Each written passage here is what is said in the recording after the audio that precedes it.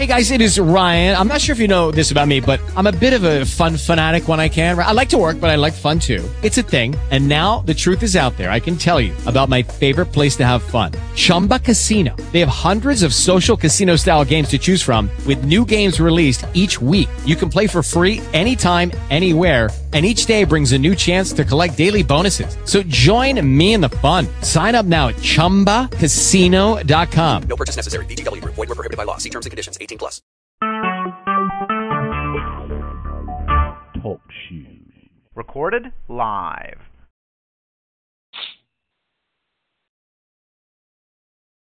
Good morning.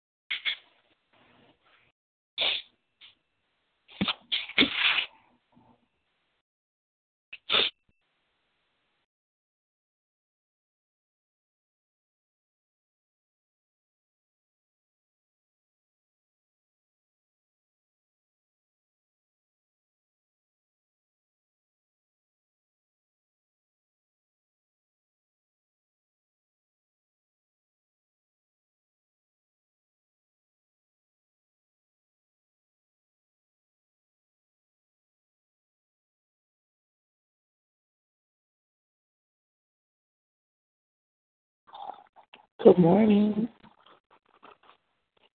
Good morning. How are you? I'm okay. How's your mom? She's stable at the moment. She might get to come home tomorrow. We'll see. Okay. Did they find out what was going on with her? Yeah, she got a lot of stuff going on with her. She may not even be able to live alone anymore, even though she's going to fight that one. So we got to. It's about to be an uphill battle. Okay. I am going to be on and off because I do have to head out today, and I got to get some stuff done before the end. So I'm going to be multitasking again. So I'm going to be on and off. Okay. Well, if you ever need, if you let me know, I could let me know if you ever need to get around. Just I can do a little driving for you if necessary. You just need to let me know ahead of time.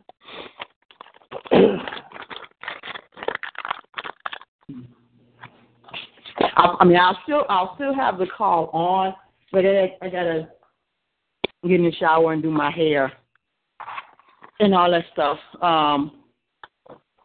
So I'll still have you on. It's just that I won't be able to participate. Oh, no, I would say if you ever need a ride, like if you need transportation, let me know ahead of time. And I wouldn't mind coming out and while I still have transportation. And that's okay. Kind of getting iffy a little bit there, but yeah. Well, I still have it. I could definitely assist you with it. Oh, but I'm going like all the way to the north side. That's fine. That gives me a reason to go up there. Because I will definitely be going up north on, I need to go up north Wednesday. So I'll be heading that way on Wednesday. Mm-hmm. So if you needed to go up there on Wednesday as well, let me know. And I'll Are you going in the morning, the afternoon, or the evening? You let me know, because I need to go up there early anyway. There's several things I wanted to do up there, but it's like when I go up there, so if you need to go up there in the afternoon or in the morning, just let me know, and I'll adjust accordingly, because I know where I need to go doesn't open until 5.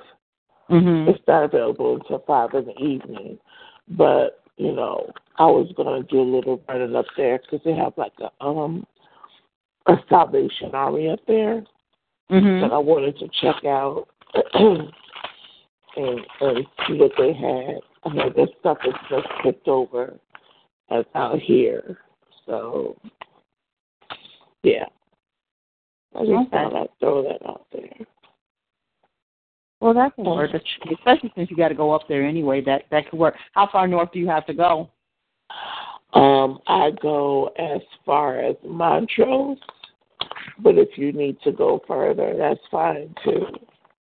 Okay.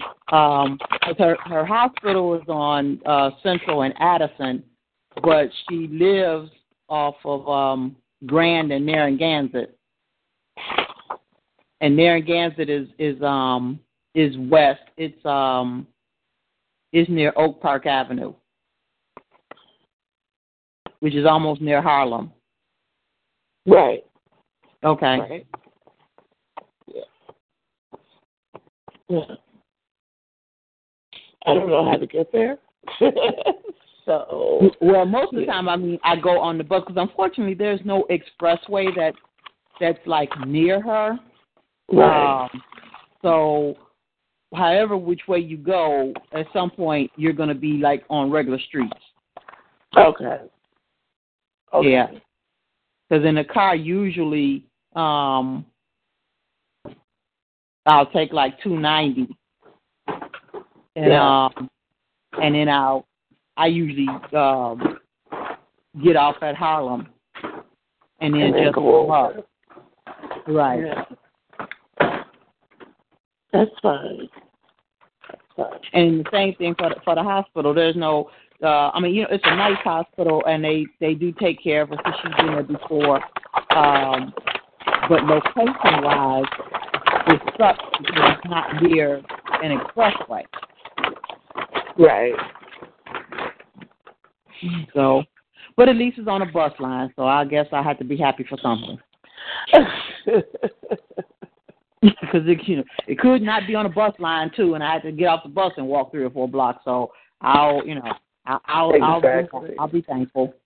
Be like, really? All the way over here? For real? Okay.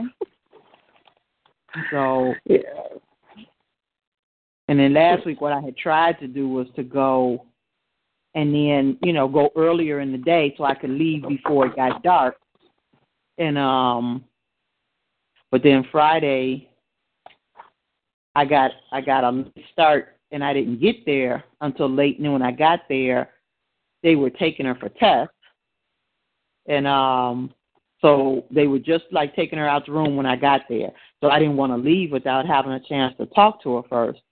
So I ended up waiting. They were like, "Oh, it's probably going to take a little over an hour." So I was like, "Okay," because at that point she was in ICU, and I don't, I really don't do hospitals well. Yeah. So I went downstairs, because they had a waiting room in ICU, but I knew I was going to be on the phone. And, you never know who's going to be in an ICU waiting room. They could have family that's like on death's door, or whatever. And so I said, I'm going to go in an area that would be a little more common. And so I just went downstairs, and I was, like contacting siblings and so on and so forth. When I came back up, and actually the test ended up not taking as long as they had said. But so Friday I didn't end up getting out of there until like after 6. Which so it was plenty dark. And the tail end of like rush hour. It's like when I got to the Addison, like train station, there weren't like as many people on the platform and stuff. So see, I always like pay attention to stuff like that. Right. Right. But at least it's an outdoor station, not a subway station. So yeah, that makes a big difference. I'm not a big fan of the subway. And then when I got downtown, because I had to switch from the blue line to the red line, and then walking in the underground connection part. I mean, there were people there, so it's not like I was, down there by myself. But it wasn't like as many people as it is during the day. Right. So I'm like, okay. Oh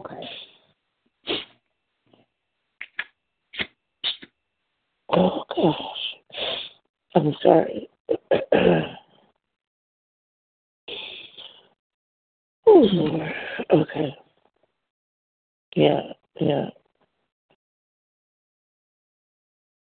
I know how that is.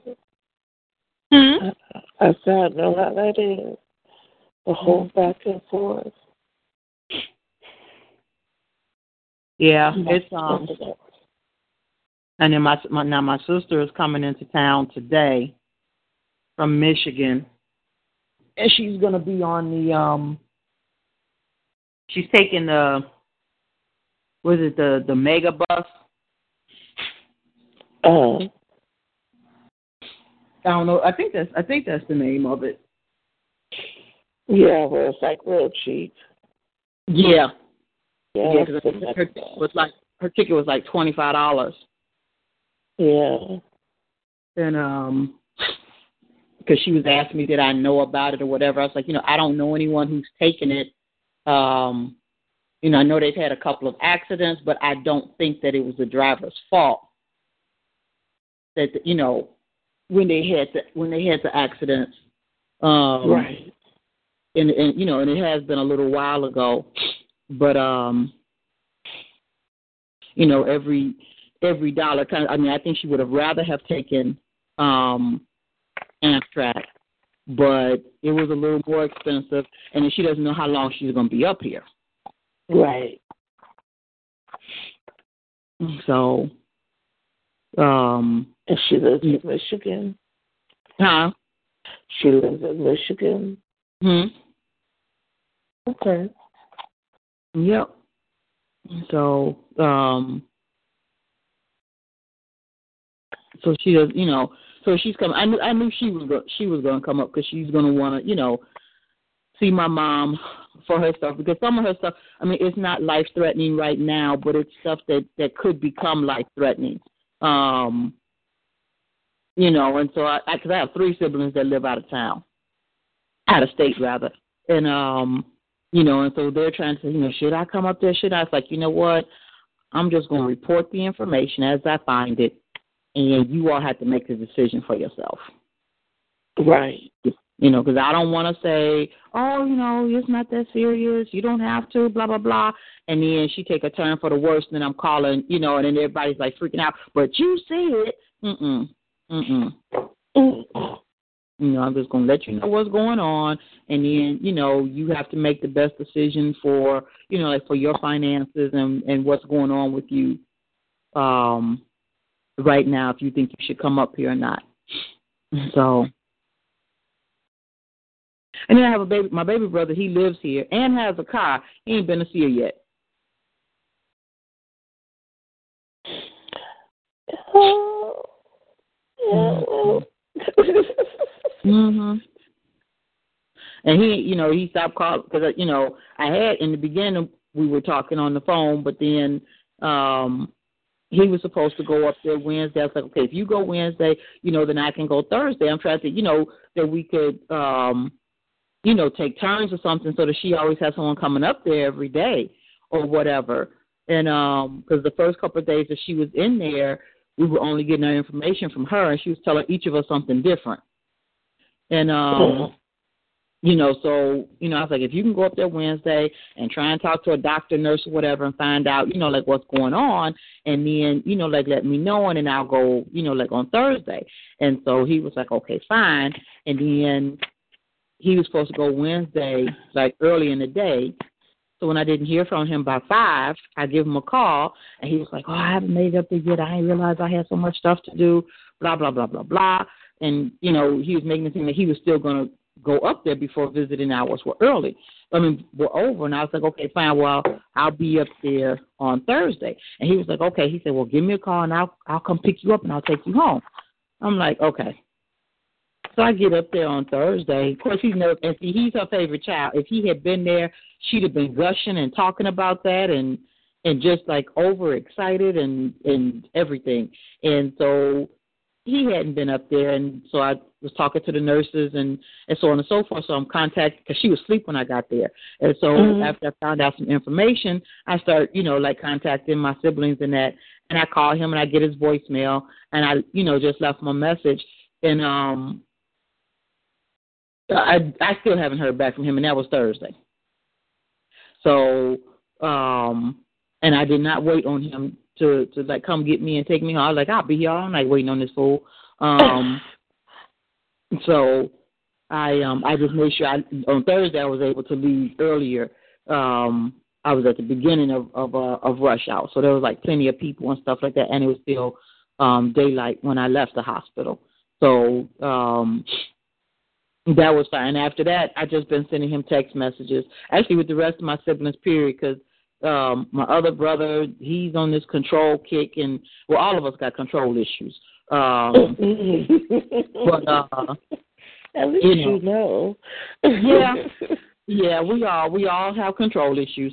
It's just that, my thing is I just need to control me. I don't need to control other people. I don't even need to control the situation. But if the situation is not to my liking, I'm not going to participate. That's how I stand. But my brother, and my brothers are the youngest. So the older of the two, he's on this rant about what he's not going to have and what he's not going to, Ma's not going to have to do this, and she's not going to want to leave Chicago. Old people don't like change. And I'm thinking like, okay, I'm 10 years older than you. You think I don't know this stuff?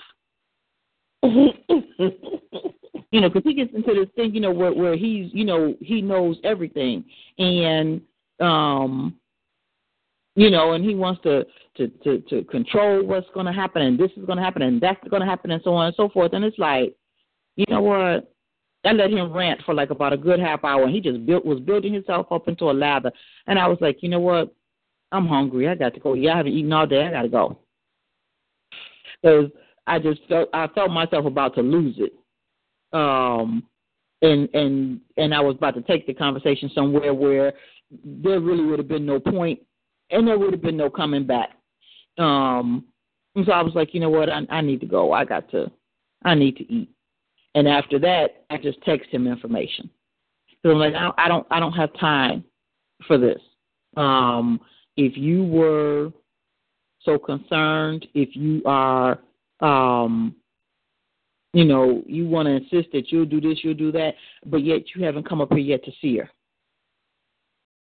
So I'm not trying to hear it. And, he making it seem like taking care of her is no big deal. And, first I explained it to him, well, how she treats, you and Kevin is different than how she treats us girls. Right. Because with her boys, I don't want to bother them. And, those are her treasures, until they piss it off. But for the most part, she's going to, treat them with like kid gloves. But those girls, on the other hand, please. That would be another story. And then my mother's a big woman. So, if she has trouble getting from like her bed to her chair, okay, I can't help her. She can't lean on me. Right. We both gonna go down. And if she's, if she's unable to get to the bathroom and she soils herself and then having to clean herself up, this is not cleaning up a baby. This is cleaning up an adult.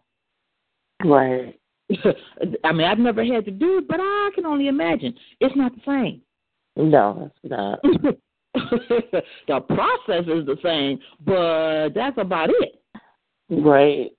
You know, and so don't be talking about it's easy. Yeah, right. And then especially if you have someone that's going to be uncooperative, okay? That's a whole other. Yeah. They're talking about, I mean, because, he doesn't want, because right now she's in independent living, and she might have to do assisted living. Well, my sister is against that, and my brother is against that, okay? So my sister is like, she can come and stay with me. We just have to, figure some stuff out or whatever. And so my thing is, if she goes in this with my sister, the rest of us need to be able to find a way to at least contribute something financially. Right. Because I know they have this thing called, but she would need assistance. Like she wouldn't be able to do it herself. Because I was going to say they have this thing called Home Instead. Mm-hmm. That was the organization I had tried to work for, but I didn't like it. But they have it's not with they don't have medical people, but they have people that come in every day. I'm not for sure how much they charge. Mm-hmm. But they have people that will come every day to assist with making sure she eats, helping her, to the bathroom, and things like that. They do have levels. You let them know what kind of care you're looking for. Mm-hmm. And they have people that will actually come to the house or the apartment and help her if that's an option that she has. Like if it was just somebody that needs to be there to watch her to make sure that she doesn't fall and things like that, they're trained to do that. Mm-hmm. So if that's something that you wanted to look into. I'm quite sure they have another. That's what my sister is she doesn't want strangers to have to take care of my mom. Oh, and, okay. And see, she's the nurturer. So, me personally, that's exactly what I would do.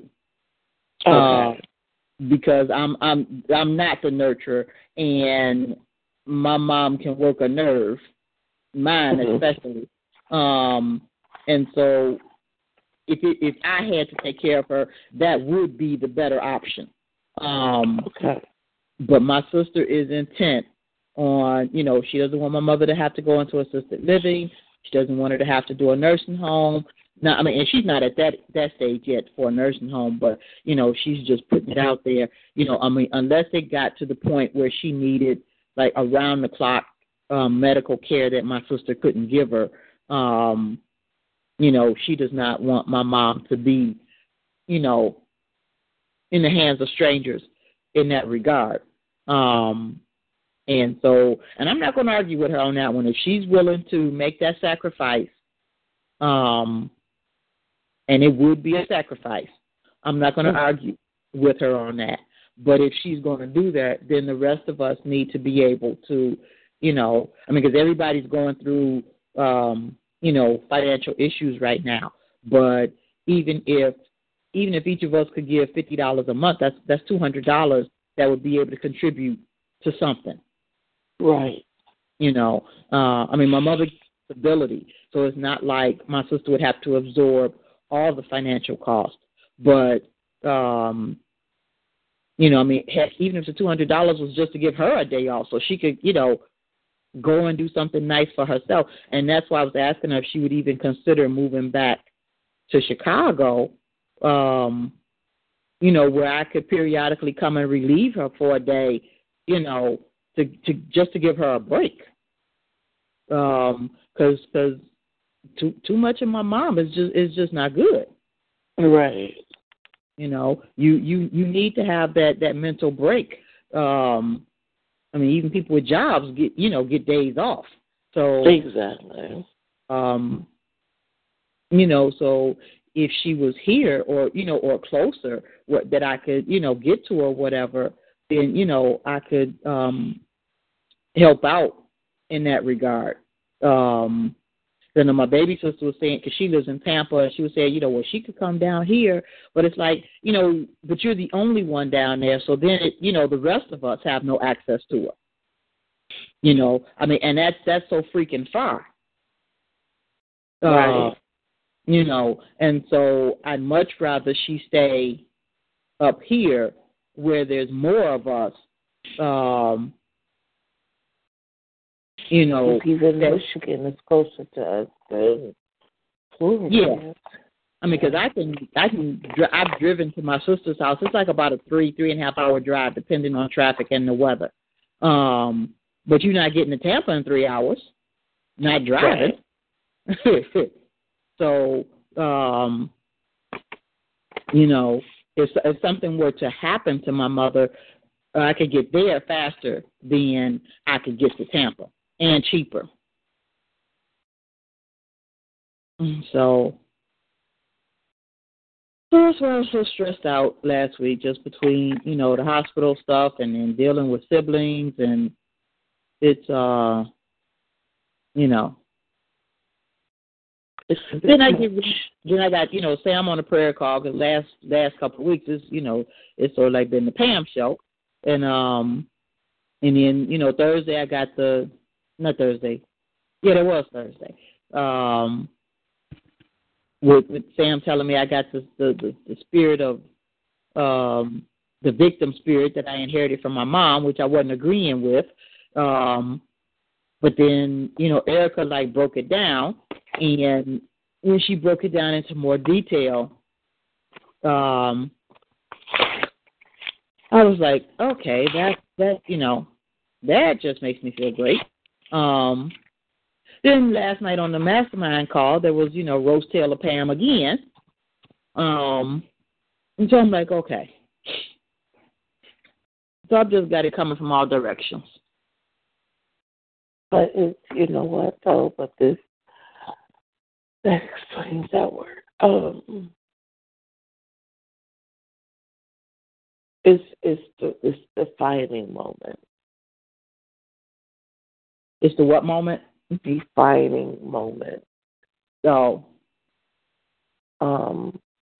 And the thing is, it's like, because I was on the call last night, I just didn't say anything. Because I came in right after you were finishing the last principle. Okay. And I was wondering if that was you. Huh? I said I was wondering if that was you. Yeah, it was me. I was actually driving. I was Uber. I had just finished driving Uber, and I had picked my daughter up from the play. She had just finished the play. And the thing is, God gave it to me last night that He has to give us all defining moments so that He can help us get to where He wants us to be. And if we take those defining moments, He can assist us better in those defining moments. We could either let it cripple us, or we could let it heal us. And the thing is, like with our parents give us defining moments as we grow up. And we don't know it until somebody points it out to us because we don't see it.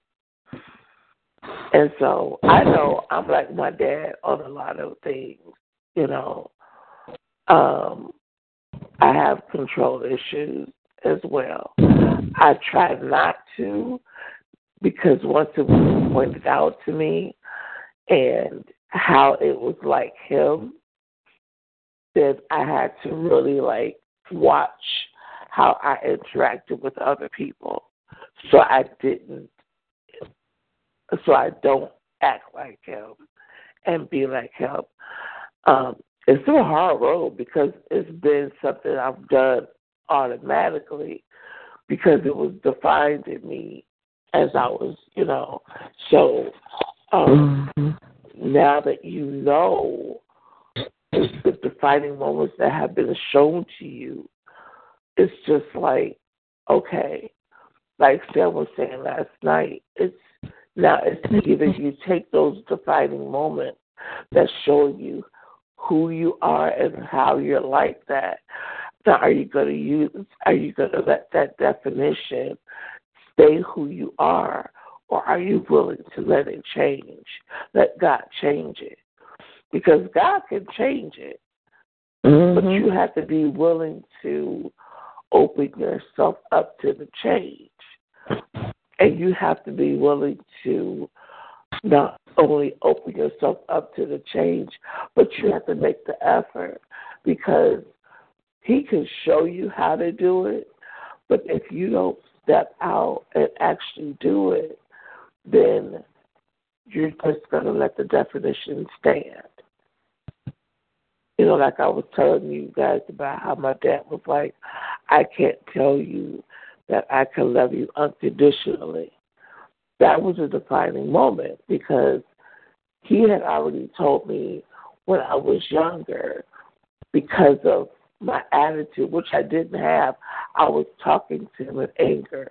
And now I understand he was talking to me in anger, but it was a defining moment. He said, nobody's ever going to love you the way that with your attitude. So that defined the moment for me. So I was doing him a deal for a long time. Like, okay, I'm going to get you before you get me. I'll walk away from you before I'll let you walk away from me. And so I've walked away from a lot of friendships, and you know, and I let a lot of people walk away from me because I'm like, I'm not going to chase you. I'm not going to chase you down, and I'm not going to let myself be put out there where you're going to hurt me before I hurt you. And so I always put that wall up around people, you know. And that, I was like, at first I was like, I isolated myself a lot because of that. Because I'm like, I'm not going to let you get that close where you're going, you know, where your words can hurt me, where your actions can hurt me. I've already done that. And I got that from my parents. So it's like that defined how I interacted with other people, you know. And so, but now that it had been pointed out to me what it was that I've done, I've tried to be more open, but that's like one of my last hurdles. Like, I'm more open on this call than I am anywhere else. So it's like I'm learning, but it's still there. I know it is because even when I interact with other people one-on-one, you know, I still don't like certain things to be said or done in my presence because I'm like, you're getting too close. I'll back up. You know, so, you know, when now that things have been defined for you, You have to be willing to let it go. And actually, there's a scripture that says about looking in the mirror. Now that you've been giving a reflection of who you are you going to walk away from that mirror and forget the definition and go on about being the way you've always been? Or are you going to remember what has been defined about you and start working on it? Because now you're coming into the situation with your mom where you might have to interact with her more and more than you have been. And you have to be willing to look at, my sister has this, and it used to irritate me so bad because she said it all the time. She was like, you have to consider the source. Now you know how your mom is, and you know how you are. You understand why you are defined the way you are. Your mom doesn't. So now when she comes at you, you have to consider the source. Are you going to let how she acts towards you make you go back to the way you were, or will you consider the source and just let it roll off your back and keep it moving? Because you have to be able to let that go. You have to be able to let it go. And I'm not saying it's easy. I'm just saying it's a must. Because because trust and believe, I get it. We've been trying to get my dad to move up here. And even just thinking about him visiting sets my teeth on edge. But to try to get him to move up here permanently, where he would be here, he could pop up anytime if he so chose. Yeah. But, hey, we have to give honor where honor is due. Their mom, their dad, they're here, and we have to continue to love on them, irregardless of how they act. Irregardless of how they act, we can love them. You might not like them all the time. And actually, that is what works for me.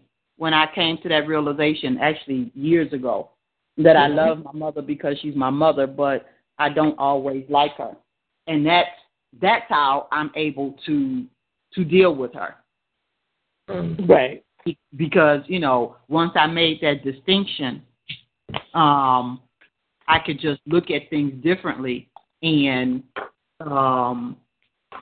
it helped me to keep it in perspective. Yeah. It doesn't stress you out as bad, because the thing is, it's like, with me, after he gave me the reality check, I could look at it from the outside now for the relationship that we have, and say, you know what, I can deal with it now. I can deal with him now without any animosity. I can say that, because usually, it'd be like, I got to call my dad. Like, I have to call him, but, the routine has always been I talk to him every blue moon. So that routine hasn't changed because of the years that we lost contact with each other. I didn't talk to him for years. the person who would let me know how he was would be my sister. I say, have you talked to Dad? She's like, yeah. And she'll give me the lowdown of what was going on with him, and that was enough for me. I'm like, oh, okay, so he's good. I'm good. Don't have to call him. So I've been trying to get better at that, but, I mean, it's a work in progress. You just got to take it day by day. But you have to be willing.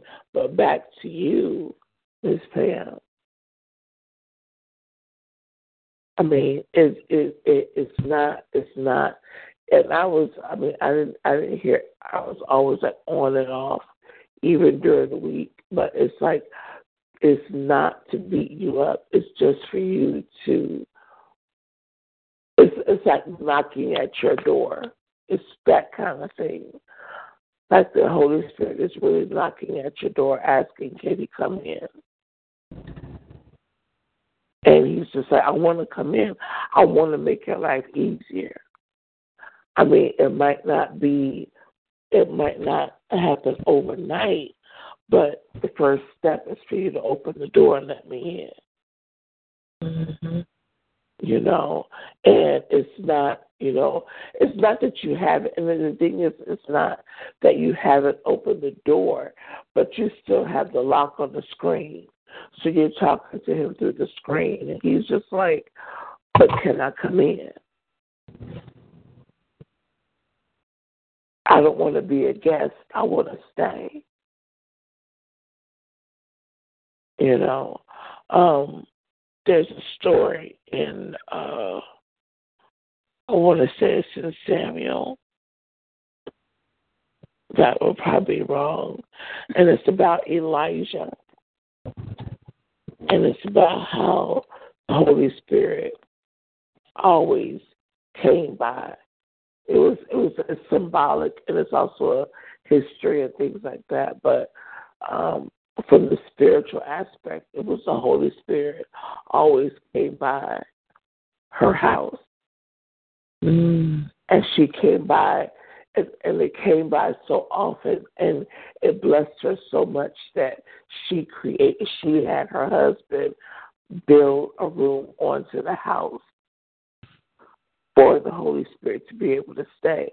And she gave it a bed, candlestick, and a chair and a table, so he could always come in, and he had a place to stay with her. And he had full access to her house, but she made a room for him to let him know that he was welcome. Mm-hmm. And that's all he's looking for you. He's like, give me a room. Let me come in. I can sweep out. He's a cleaner. He can clean up anything. He can clean up all that garbage that you've had to deal with on your own because nobody else stood with you. He can clean up all the mess that was left behind from previous relationships and previous things that were thrown at you as offhand remarks that nobody even thought hurt you, but it affected you on some level. And he said, I can come in and clean all that up. All I need you to do is unlock the screen door and let me in. Because he's not a man. He's not flesh and blood. He's not that person that will come in and mess everything up for you and make you have to start all over again. He'll come in where you are right now, and he'll show you how he can fix what happened before, and then he can order the steps that you need to take to keep going. And that's what the defining moments are for. And I'm done. I'm not going to say nothing else. I'm okay. Yeah. As I minister to you, I minister to myself. For real. And you ministering to me, too. Good morning. How are you? Good morning. I've just been listening and absorbing. Yeah. Yeah. Mm-hmm. Yeah. Good morning, dear. How are you? I'm okay, baby doll. How about you? Hanging in there. That's what we got to do, right? Amen. Mm-hmm. Take it one day at a time. One Absolutely. for the other. You got that right. That was a beautiful story from Samuel. I'm going to definitely go back and look at that. Yeah. Yeah. Because that is oftentimes true. It's like we want to pick and choose what we let the Holy Spirit in on when he wants to reside, be a permanent resider, you know? Mm-hmm. And I'm guilty of that. Yes, ma'am. We're independent, you know, and then the world teaches us you have to be independent and stand on your own 2 feet and all this other stuff. And that's not what God wants. I mean, he wants us to be independent thinkers to choose him, but he's still like, but there's a fine line. It's balance. Yeah. So, amen. Well, I'm headed on into the office, and you guys have an awesome day, okay? All right. All right. All righty.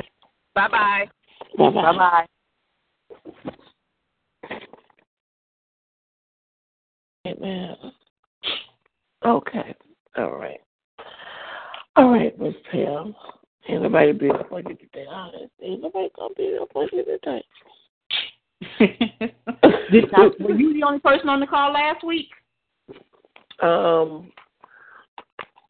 She what's her name? Vanessa. Vanessa. Uh-huh. Yeah. She came on for a few minutes. Erica came on for a few minutes towards the middle. Yeah. But other than that, yeah, it was just me talking to Air. Oh, and Sherry came on for a few minutes and got off. You know, so I was talking to the Air, but it was okay. It was okay.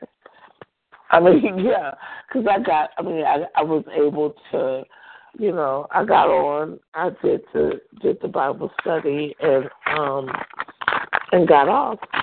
I was off like within an hour or so, you know, so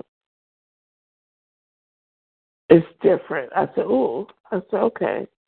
I said, I see what Sam mean, like you're talking to, because I've done it before. It's like you're talking to air. It's like you're talking to air, and every once in a while I go, okay, anybody got questions, comments? No? All right, so we're just going to keep it moving. I thought that was hilarious because I knew nobody was on the call, and it was just kind of like, okay, you know, it is what it is. So, but God is good. God is good. God is good. He is. And his mercy endures forever. Anyway,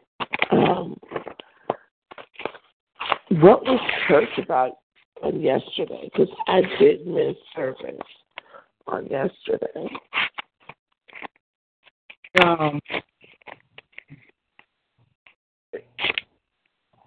He talked about it actually like hit home about us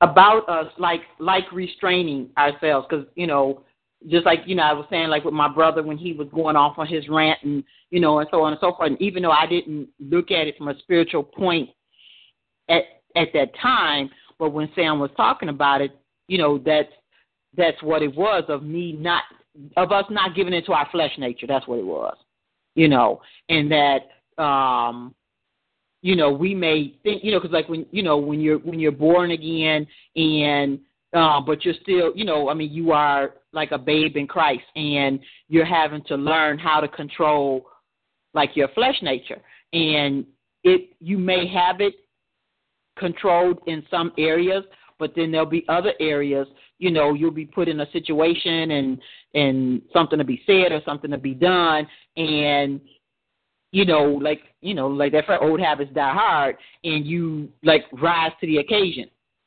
And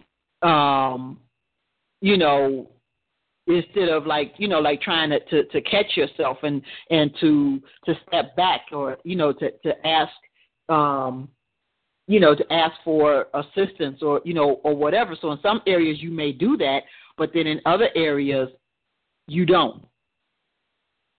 And that and so for the most part his sermon was on our flesh nature, and how there's nothing good in our in our flesh, and how God wants us to depend on Him and to call on Him, and and so on and so forth, and that it is a work in progress. Mm-hmm. Yes, it is.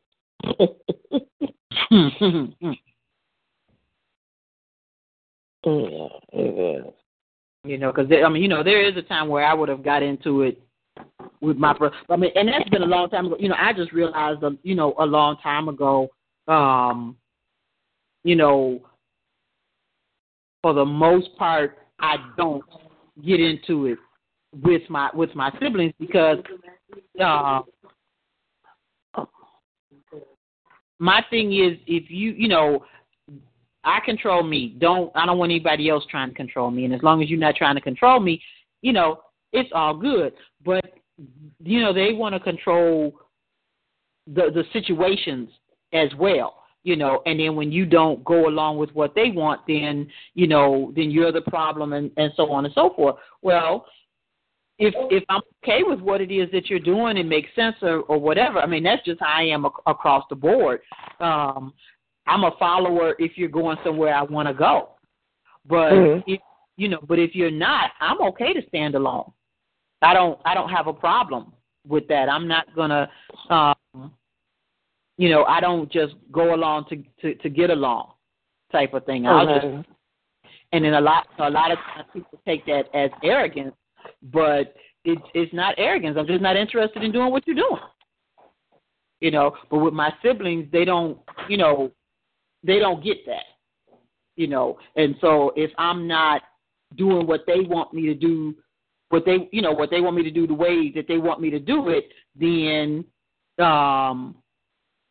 then I have to be, I'm against them, and so on and so forth. And, it just really, it becomes draining sometimes, because they get fixated on something, and then you can't reason with them. So it's my way or the highway type of thing. And you can't get anything done like that. Yeah. Not with that type of an attitude. Been there, done that. That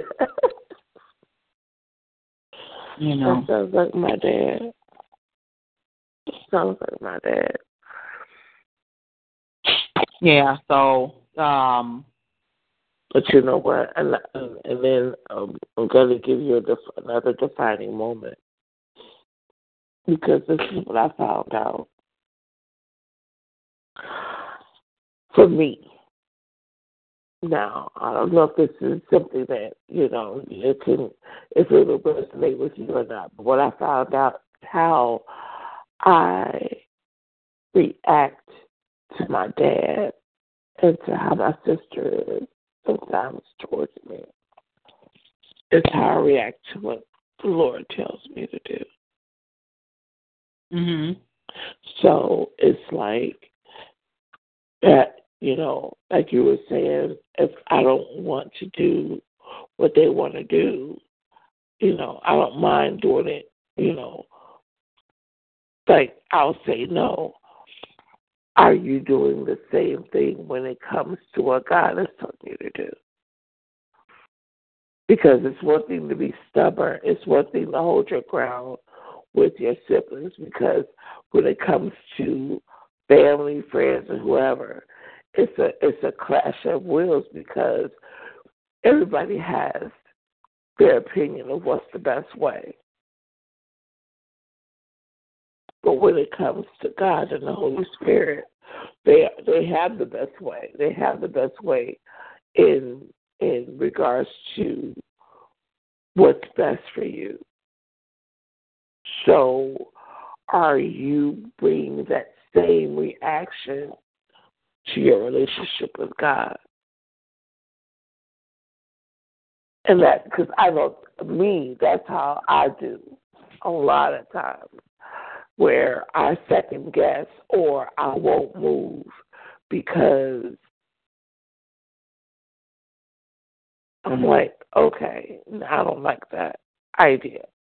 So I'm just going to stay put. Do you believe that that's something that you're bringing into your relationship with God? Because, because when we have relationships like that with outside people, even in the natural, taking God out of it, we have a way of interacting with people based on how we interact with other people, especially, like I said, especially with family.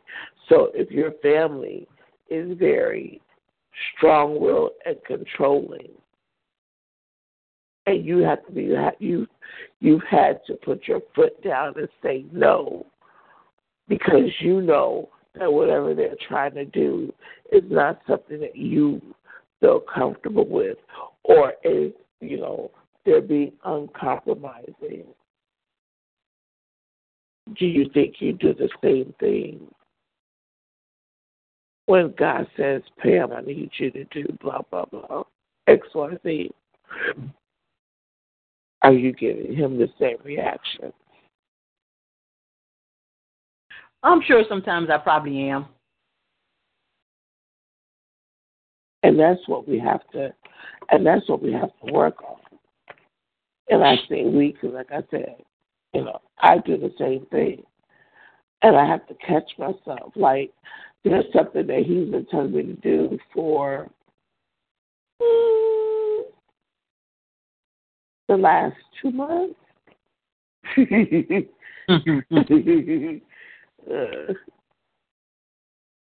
And I'm like, I said, do I?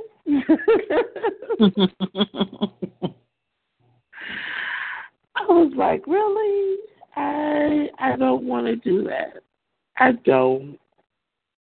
And he's been like, yeah, you got to do it. I'm like, do I? But I really don't. And so, I've decided, because, he's a gentleman and everything. He's like, okay, well, I'll tell you one more time. And then when you guys were talking last night, I was like, whoa. I said, okay, Lord. I was like, all right. I said, okay, gotcha. So, yeah. I decided, like, okay, let me get off. And because I follow this, there's a lady on my timeline, and she made the statement. She was like, God doesn't ask for much. And so she said, but when he asks us to do something, why can't we just do it? After all we ask of him, And I'm like, you're right. Because that'd be too much like right. Yeah. And so I said, because, and then I have the audacity to get irritated with my daughter, who does the same exact thing to me. And I'm like, okay, Lord, so all right. You know, like, all right, you know, just hitting me all upside the head, you know what I mean? So it's crazy. It's crazy, but it's needful. It's needful because he wants to do so much for us. He really does.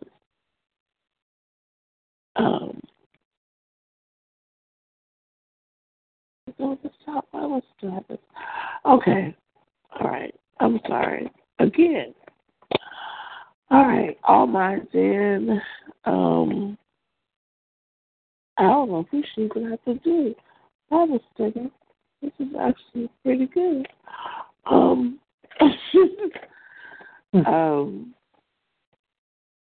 Anyway, if you could pray us into the study. I was just about to ask that 'cause I'm about to get started on my hair, because that's a process. Anyway, okay. Father, all the praise and all the glory goes to you forever and ever. I thank you, Father, for this day and for allowing us to be able to enjoy it. Father, I thank you for this call that allows us to come together in fellowship and to learn and to share of your word. Father, we just say a prayer for those that are less fortunate than ourselves.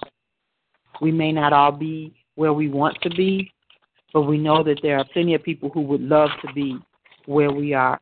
Father, we just say a prayer that for those that are out in the cold, that they are able to find some type of shelter to protect themselves against the elements. Father, we thank you for all the little things that we just tend to take for granted on a day-to-day basis, for having a safe place to sleep at night, a roof over our head, for having hot and cold running water, for having gas, for having heat and electricity.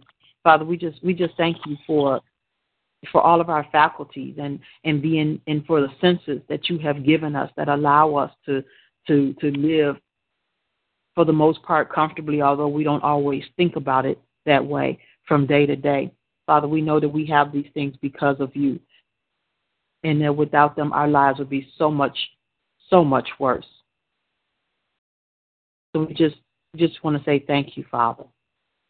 Thank you for loving us, providing for us, and protecting us. In Jesus' name I pray. Amen.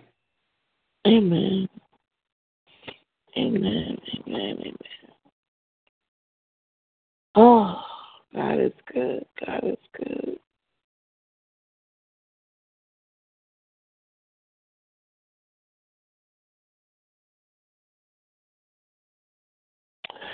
Amen. Okay, so we have been going through the Bible, and it's so funny. My sister, she started back going through the Bible recently as well, and so she was saying, she said, I never read this and got this understanding before. And she was just like, wow. She was floored, you know. And so I was like, yeah. I said, we've been going through it for like the past, since March. And, you know, taking it chapter by chapter, verse by verse, it opens up who God is even more, you know. And God is awesome. He is really awesome because he put everything down for us to get an understanding of who he is. And so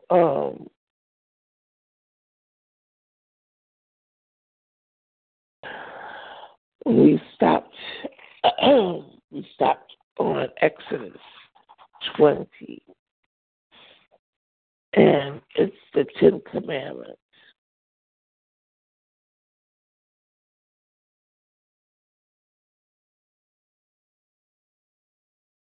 And these 10 commands are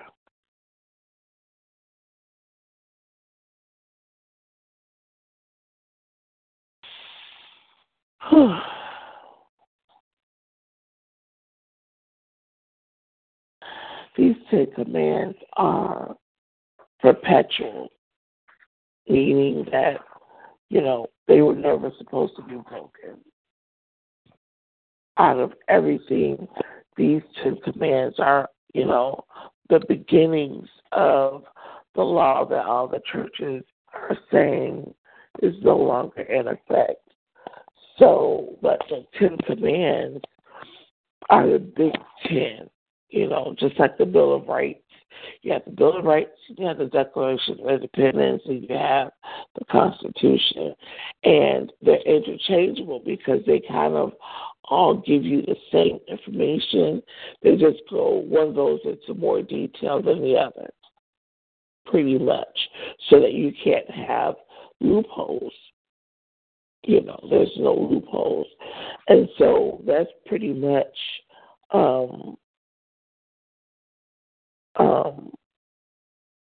what the law is. There was the 10 Commandments and then the law. The laws were meant to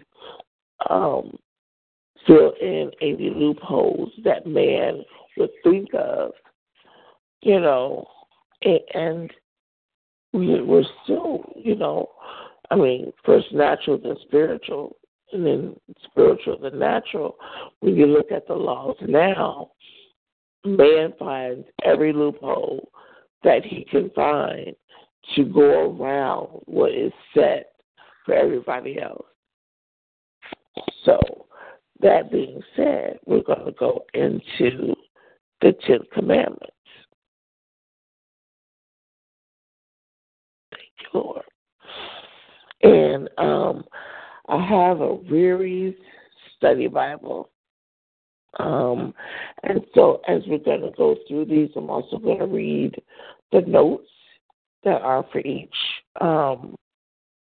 one, because it helps get a better understanding as well.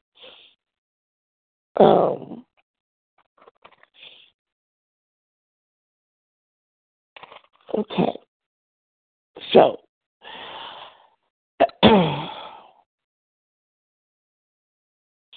it says,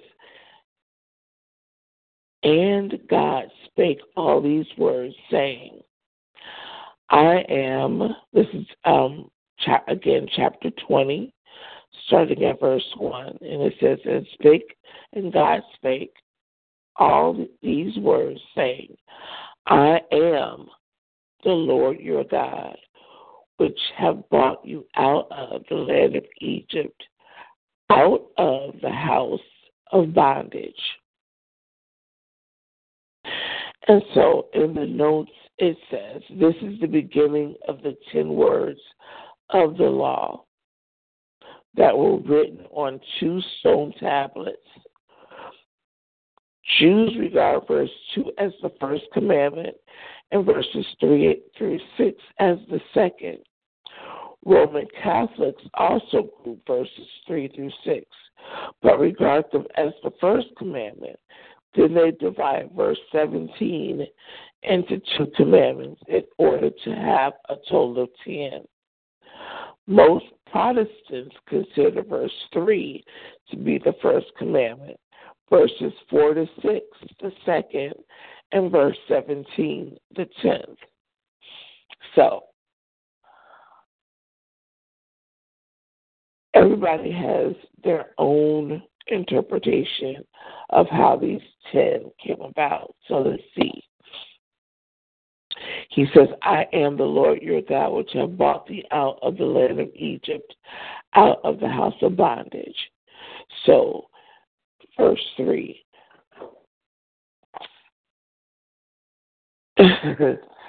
Thou shalt have no other gods before me. And so it says here, it says, before me.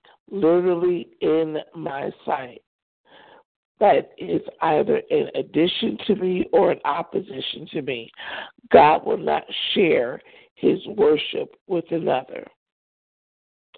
And so if you look at verses 2 and 3, I see why, they consider all of these as one in respect. But anyway, he is the Lord your God that has brought you out of sin and bondage. So that being said, you shall have no other gods before him. And so it's like, what are your gods? Little g, O-D-S. Not Yahweh God, but the little gods. What little gods have you put before him? And so I homeschooled my son, and we were looking, and we were seeing how many different gods there were created for each culture. Is the word I'm looking at. And it was interesting because the God that we serve and the gods that they serve, it's like for our one God, they have 10, 20, 30. And it's just like, goodness. And so,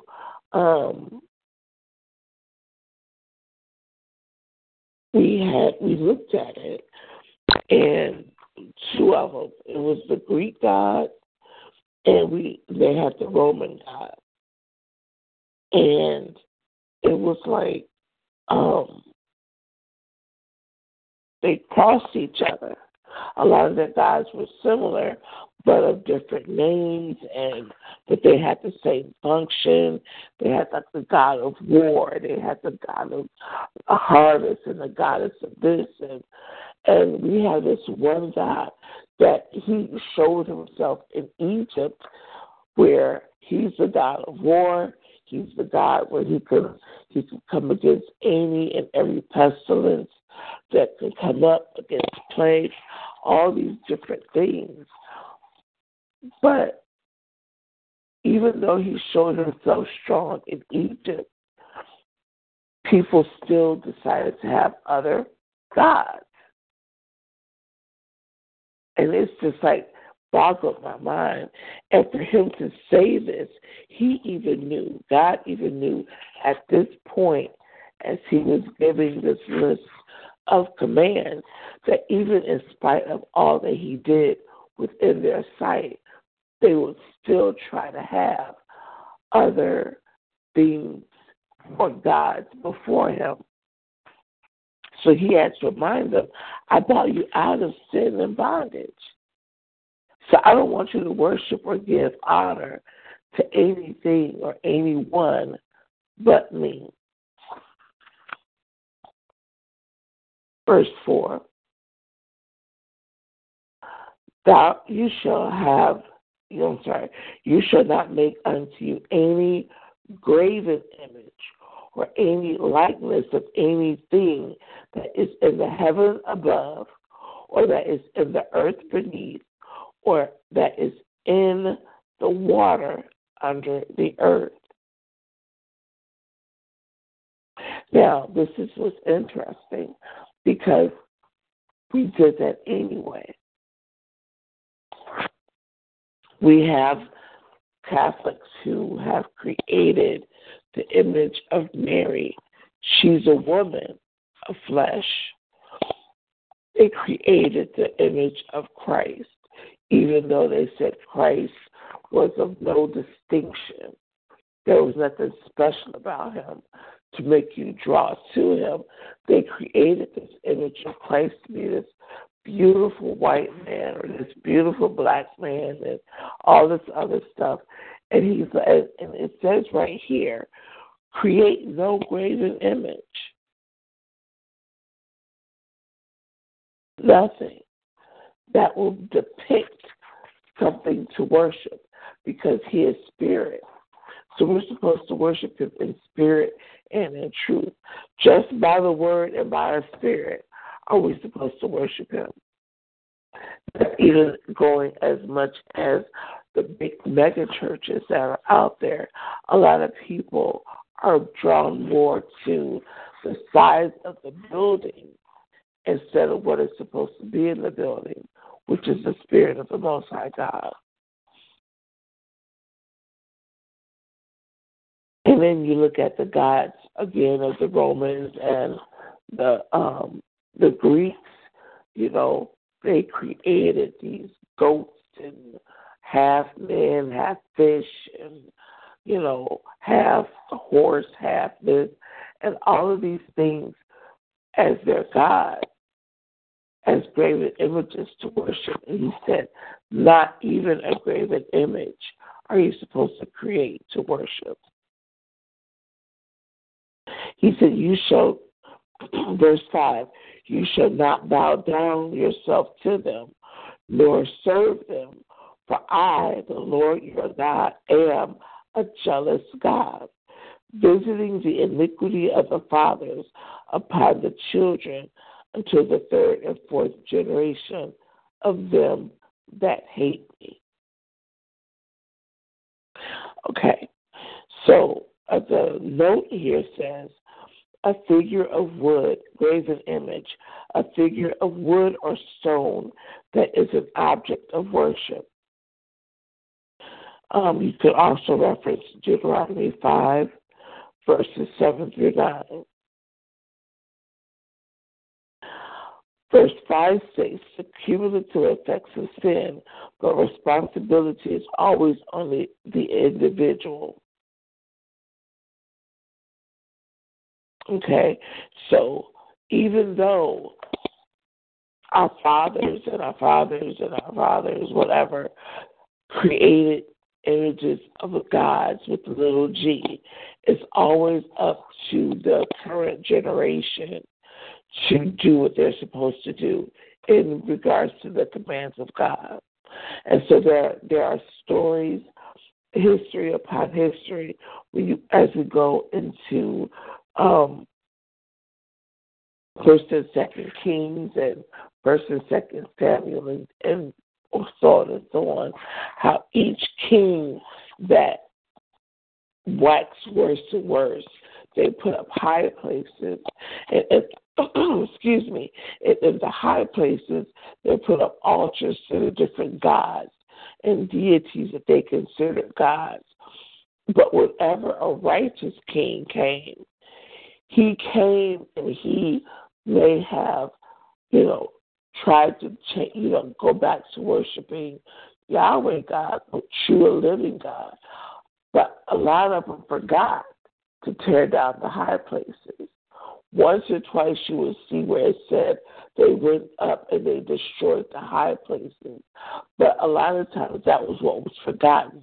The high places needed to be torn down so that there would be no remnant of that thing that people was worshiping. And flash forward to what's going on now, all of the high places that were for Yahweh God have been torn down. The 10 Commands have been on the chopping block for the past year. And they have removed the 10 Commands from the eyes of the people. So even though they never read it, even though they might not have read it every day, but just seeing the symbol of it, the 2 tablets with the 10 Commands on it, was enough to, in their subconscious, keep man from doing a lot of the things that they're doing now. But now, because laws have been passed saying to take those 10 Commands from the eyes of the people, sin has been able to get a better foothold into the world. The principalities and powers of the land has increased in strength, and it's becoming colder and colder towards a Christian if you profess Christ for real. Okay. Verse 6, and showing mercy unto thousands of them that love me and keep my commandments. Is there any questions so far, comments?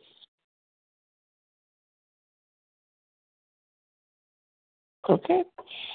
Verse 7, you shall not take the name of the Lord your God in vain, for the Lord will not hold him guiltless that takes his name in vain. And so it was, this is prohibiting against false swearing. Reference Leviticus 19 and 12. And the frivolous use of God's name. The use of an oath of affirmation was not forbidden. So God's name is I am. I am Yahweh. I am that I am.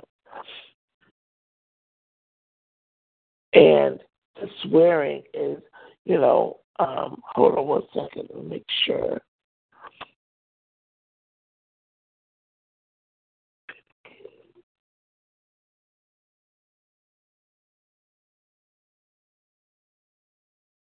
And we have to understand that Deuteronomy and Leviticus, those two books pretty much also give reference to, goes back to the commandments and the law, going into more and more detail. So, and it says,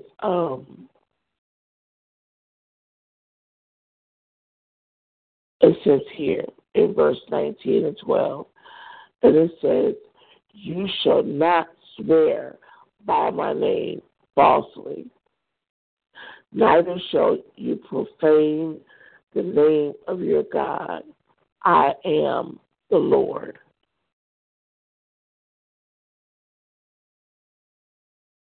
And so I swear to God that I'm gonna. Okay, that's what he says. I swear, don't swear to him. You can't use his name in that way, because that is not giving him any kind of honor. You're taking honor from his name, especially if you don't follow up with what you're swearing to.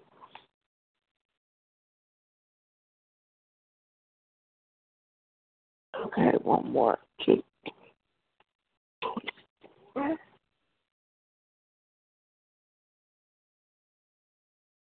Another reference point was Deuteronomy 24 regarding swearing to his name. And if you notice that when you and flash forward to how they are now, you see that constantly in rap videos, in hey baby, in rap videos, and on TV, in the movies, they're constantly swearing using God's name in vain, and they think it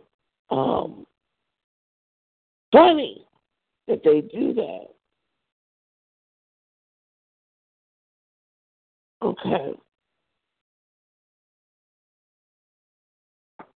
Hold on one second. Okay.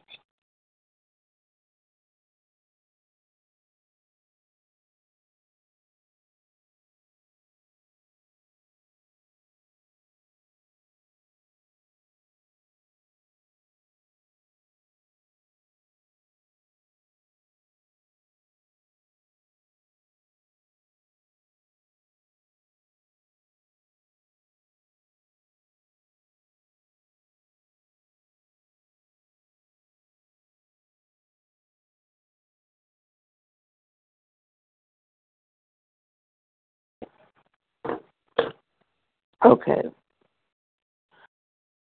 Okay. Now, here is the biggest thing of all. It says, remember the Sabbath day to keep it holy. 6 days shall you labor and do all your work. But the seventh day is the Sabbath of the Lord your God.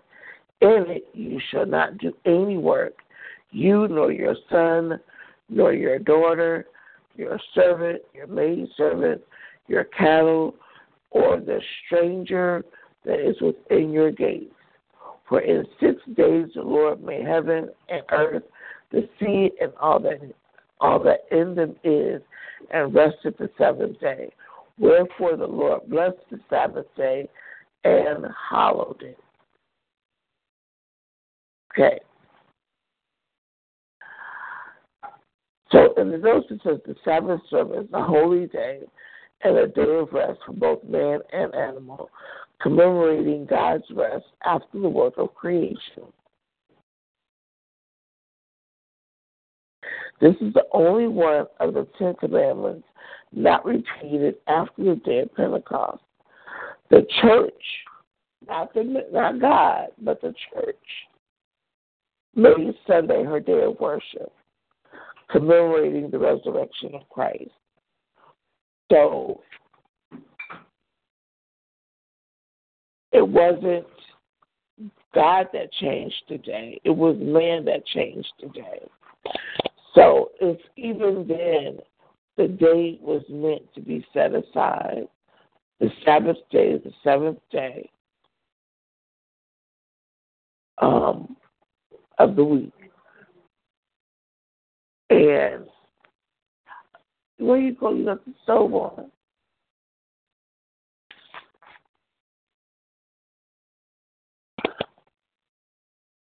And so this is, okay.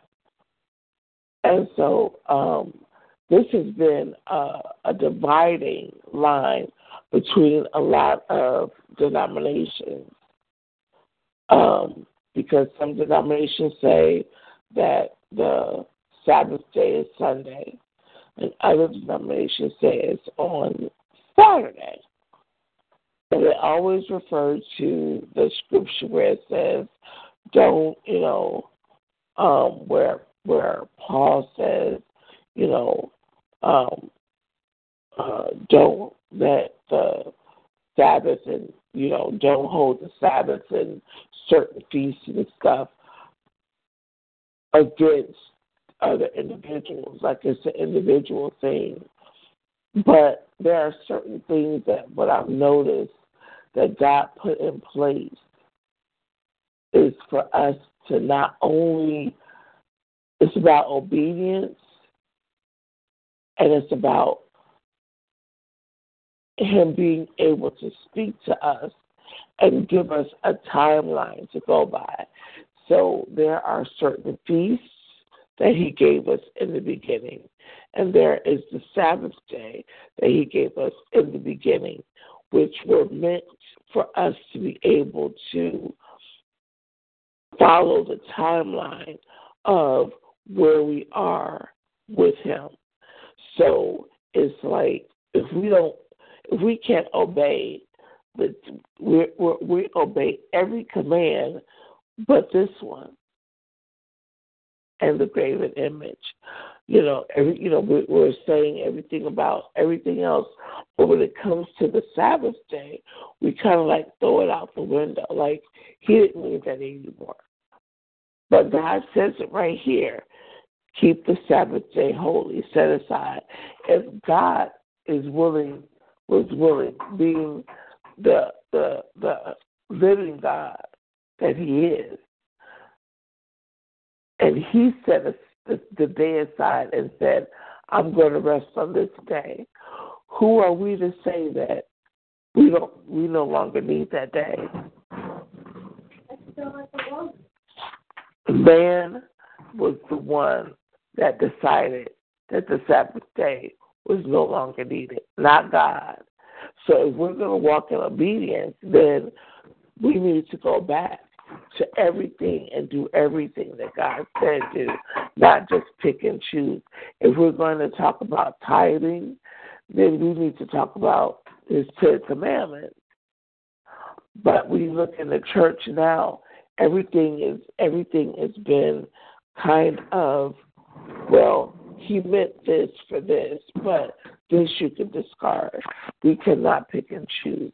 Just like the Word of God says, eat the whole roll, not just the part that's sweet.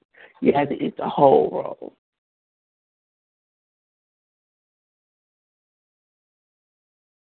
Okay, verse 12. Honor your father and your mother, that your days may be long upon the land which the Lord your God giveth thee.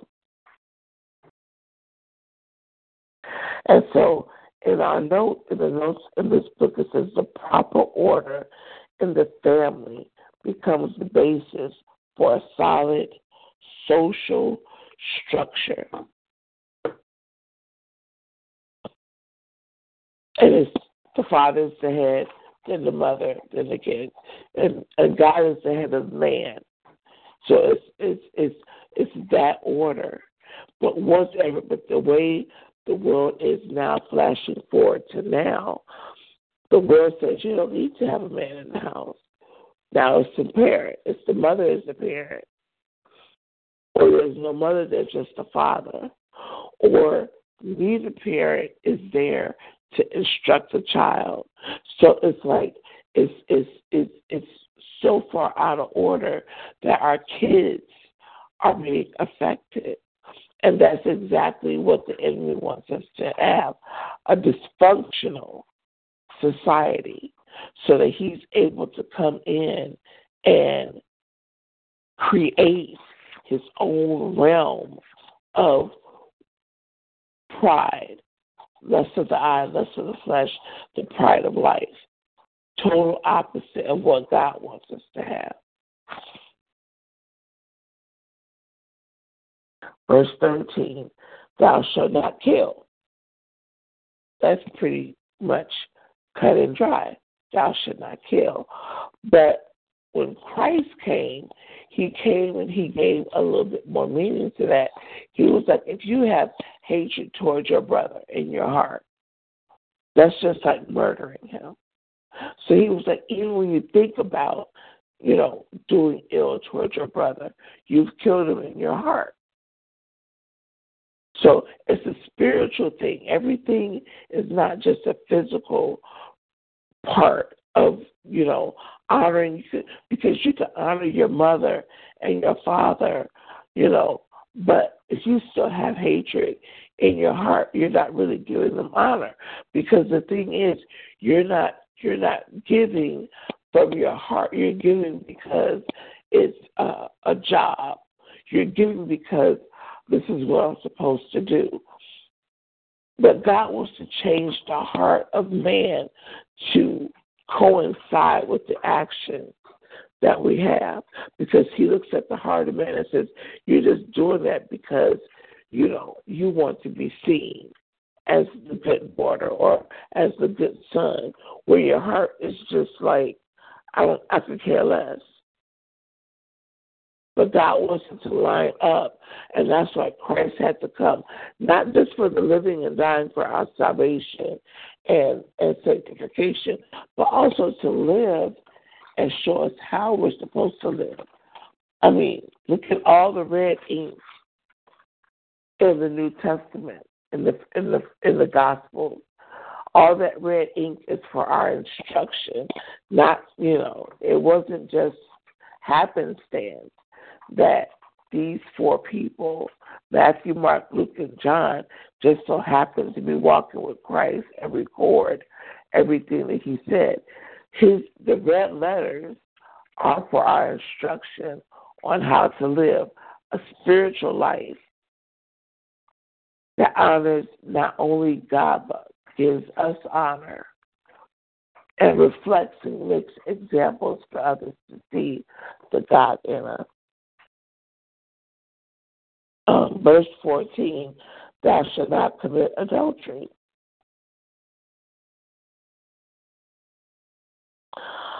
Going back to verse 12, thou shalt not kill. There's a note here, and it says murder. There's a difference between killing by accident, thank you, sweetie, and killing on purpose. And so, for the law differentiated accidental killing from deliberate murder and required capital punishment for the latter, as well as for numerous other offenses. So there is a difference between premeditated murder and you accidentally hit somebody with your car and they died. There's a difference between those two. And so the punishment was different between those two. Flashing forward to now, we treat everything the same way. We're unbalanced in our justice now.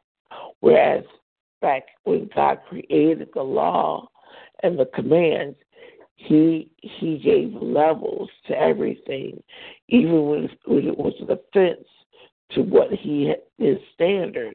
He gave a level of punishment. It wasn't just everything was death. It wasn't everything was a sacrifice. There were different levels of sacrifices. There were different levels of punishment. Even up to death, there were different levels of that as well. So it's just like man has gone astray, not God. And if we can get if people will just go back to the Word of God like we're doing, they would understand that the man is what has gotten off, not God, but man. Any questions? Watch this, we okay? Any questions? Comments or concerns? Thank you, baby. Okay. Going on. Verse 14. Thou shalt not commit adultery. This commandment, the note says, applies to both the husband and the wife. As you can see, there's nothing that says just the wife or just the husband. Flash forward to the New Testament. They brought the women to Christ. The Pharisees brought the women to Christ, caught in the act of adultery. They only brought the woman, but they didn't bring the man. So again, it was man that divided the act, not God. He said, thou shalt not commit adultery. Woman, or thou shalt not commit adultery. Man, he said, no, you shall not commit adultery. So that means the husband or the wife shall not commit adultery. And adultery was unto death, because that was a sin against the body, which is representation of God. So at that point, the penalty was death.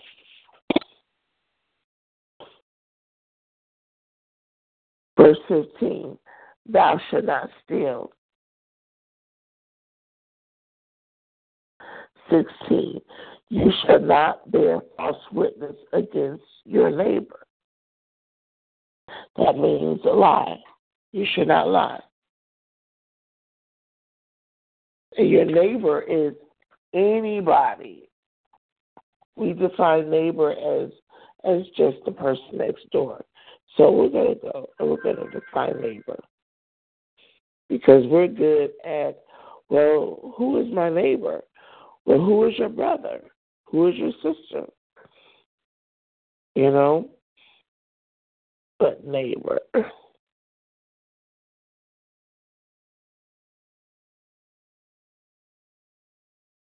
A neighbor is a person living near or next door to the speaker or person referred to. So if your neighbor is your brother or your sister, they're living near you. Your wife lives near you. If you had servants, they live near you or next door. So the person in your house that's living near you, or the person living next door or across the street or behind you, they live near you. You should not bear false witness. So a lot of people was like, well, a loophole. Say right. So that is your neighbor. You should not lie about your neighbor. Verse 17, you shall not covet your neighbor's house.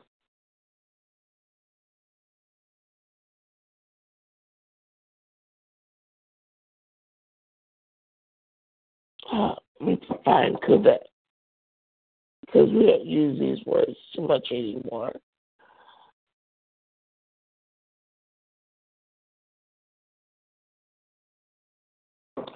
Covet means to yearn to possess or have something.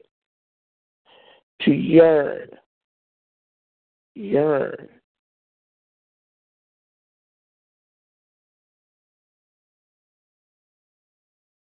It's an intense feeling of longing, crave, desire, wish for, lust after. So we go back to the scripture, lust of the eyes, lust of the flesh, pride of life.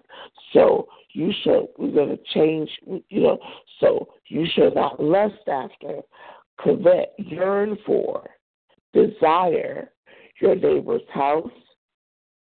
You should not yearn, desire, lust after your neighbor's wife, nor his manservant, nor his maidservant, nor his ox, nor his ass, nor anything that is your neighbor's. His car, his clothes, his house, his 6-figure or more income. You should not yearn or lust after that or desire it. So he's letting us know, this is what I don't want you to lust after that. You don't, and it goes back to that scripture. Do not compare yourself amongst yourself, because you don't know what your neighbor did to get what he had, good or bad. Is he a drug dealer? Is he a businessman? What did he do? Who did he kill? What actions did he take? Everybody's life is different. Everybody's role is different. But God directs everybody differently. So maybe you're not meant to have that. So he doesn't want you to lust after or desire something that he never wants you to have. I'm not saying he doesn't want us to prosper. Everybody is supposed to prosper at something.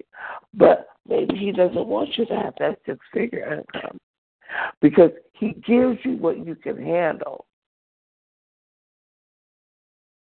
And Sam has been talking about, like, for the past week or two, God gives us what we can handle, not what we want, but what we can handle. So you might not be able to handle a 6-figure income, but you can handle a 5-figure income. And so that's what he lets you have. But then he makes it prosper along the way, where you're not struggling. You're able to take trips. You're able to do things. So the thing is, he's saying, do not lust after what someone else has. Keep your eye on what you have.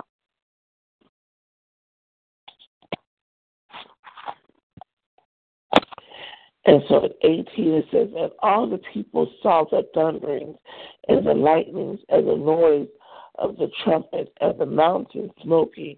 And when the people saw it, they removed and stood afar off. Now, this is what's interesting. Verse 19. And they said unto Moses, Speak thou with us, and we will hear. But let not God speak with us, lest we die.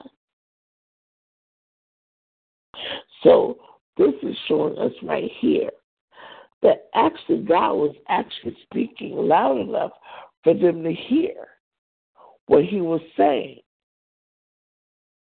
But because of the thunderings and the lightnings and the noise and the smoke, the people removed themselves and said, you know what, I don't want to hear God directly. I want to hear from you, Moses. And that's the beginning of the people backing up from God. So God never backed away from us. The people backed away from God because they couldn't deal. They couldn't deal. Hold on 1 second.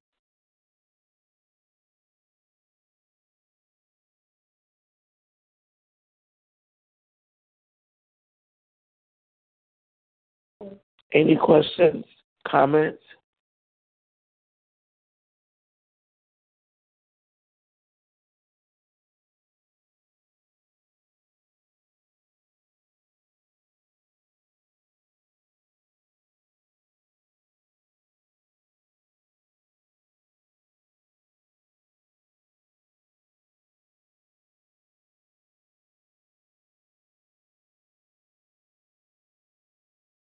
Verse 20. And Moses said unto the people, Fear not, for God is come to prove you, and that his fear may be before your faces, that you sin not. And the people stood afar off, and Moses drew near unto the thick darkness where God was. And the Lord said unto Moses, Thus you shall say unto the children of Israel, You have seen that I have talked with you from heaven. You shall not make with me gods of silver, neither shall you make unto you gods of gold. And what's interesting is God was saying, so there's for verse 20 it says, God's purpose was to test the faithfulness of the people to him. And so God was testing. God was about to test them. Now, here's the thing. Hold on 1 second.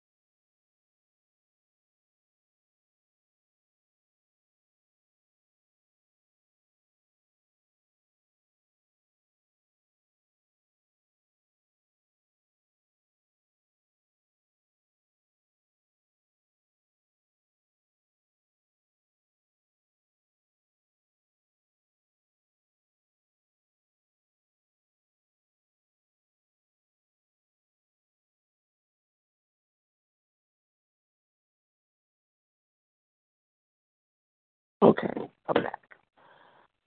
Okay.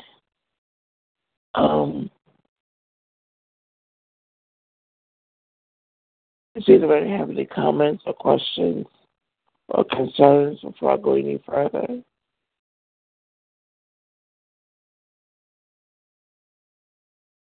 Okay. All right. So verse 22, it says, "And the Lord said unto Moses, thus you shall say unto the children of Israel, you have seen that I have talked with you from heaven.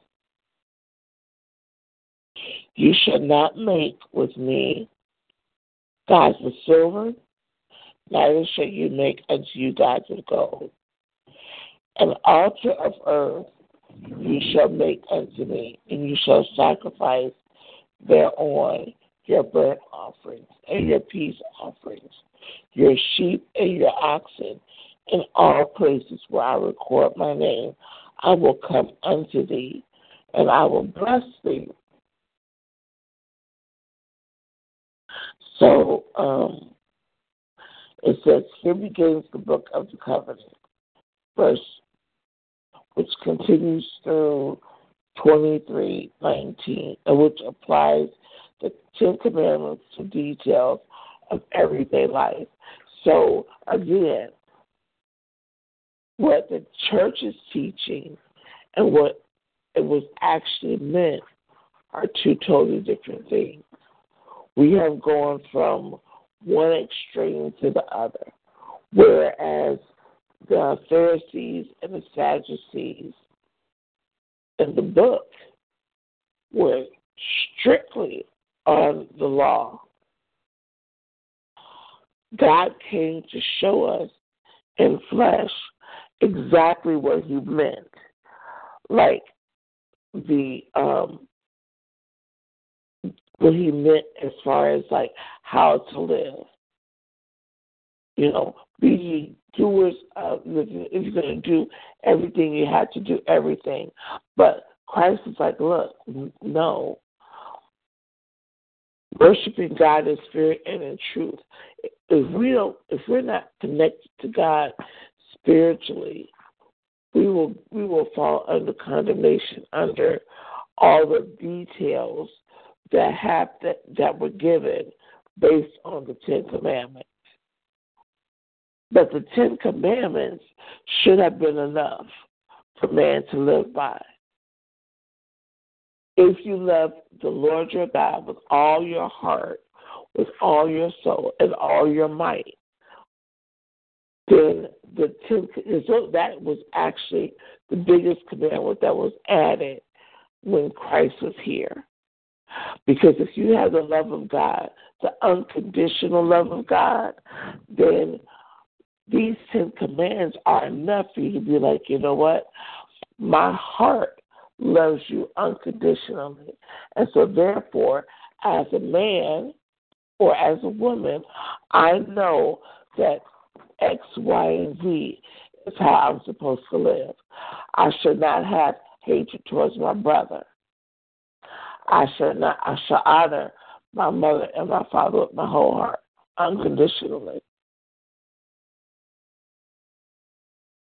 I shall have no problem obeying, keeping the Sabbath day holy, because I want to honor God for all that he's done. And he gave me this day of rest. So it's like all of these things that we take for granted and we say shouldn't be, where it's something that was very easy to do. But we have to come out of self, out of flesh, and go back to what God wants to work with, our spirit, and let our spirit take the control back from our flesh.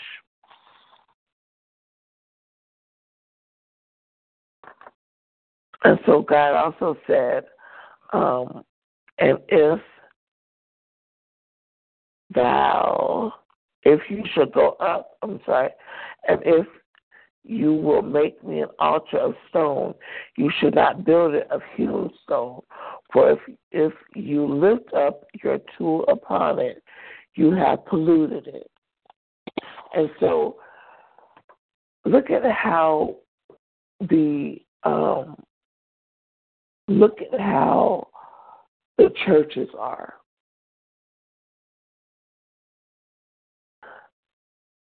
If you're really listening to what the Lord is saying in here, He's saying it's not that He doesn't want to be honored, but He understands that once man puts all his own little intricacies, gold and silver and jewel and swirls and everything to it, what happens is we're no longer looking at the structure the way it should be as a place for God to come and dwell. We turn it to this place is God instead of this is a place God comes. We turn it to this place is God. Look at the mega churches. People go because it's a mega church. And when they walk in, a lot of mega churches are so elaborate. And, look at the glass and look at the seats and look at the screens and look at, everything is the glory of the place. And they think that that's God, but they miss out that the glory of God is not there. So they replace the glory of God for the glory of just what they can see. And that is what saddens God, because He's saying now, basically, you've created this God, you've given my glory unto something else, and it's not to me.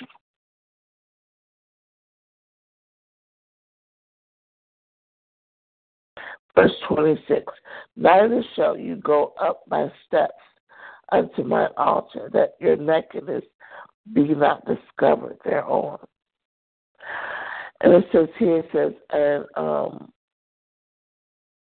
an acceptable altar had to be made of earth or natural stone and without steps to prevent indecent exposure while climbing up to the altar. Because they all wore robes. Everybody wore robes. That's what church is about, the church today and how they say, how women should dress and how men should dress. They all wore robes. So it's like, anyway. But the way the altar should have been made was so that when you climb the steps, no one should be able to see up under your robe. But look at how they've created the altars now. The altar is high enough now where if you don't cover yourself with a scarf or with what they call it, a sheet or whatever, you can see up the dress of the minister. She's wearing a skirt or whatever, and it's just like, who said that you needed to be that high up to speak to the people? So we've come away from everything that He's already said not to do. And so that is the 20th chapter of the Ten Commandments. Are there any questions, comments, criticisms, or concerns?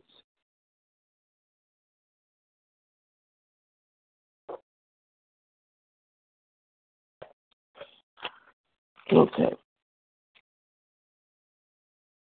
All right, so in the rest of Exodus, I'm just going to give you the highlights. From what my study Bible says, it basically breaks down, like I was saying, it breaks down the Ten Commandments into more detail. From everything in the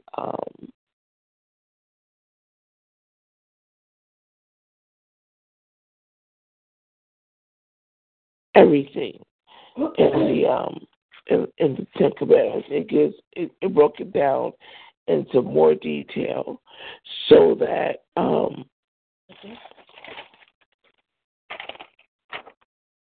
yes, so that there would be no misunderstanding. Mm-hmm. And so we'll be doing the highlights of Exodus 21 through 24, but we will be going into detail next week because it just, like I said, just goes into detail about the commands of God. But what's real interesting is as long as Moses was up there getting the commands of God, and the people knew that God was speaking to Moses, so I'm going way forward, they still created a graven image while he was up there talking to God, knowing that God had an issue with graven images. Even before the Ten Commandments were put up, there was always it was handed down generation to generation that God he never wanted graven images. There was never graven images about him that was man-made. But they were so used to having a graven image because they were in Egypt. And because Moses was, quote, unquote, gone for so long, up in the mountain talking to God and getting, the information that God wanted him to give to the people, they got restless and decided to make a graven image anyway. And even though Aaron even knew about not making a graven image, he let them bully him into making this image of a cow for them to worship.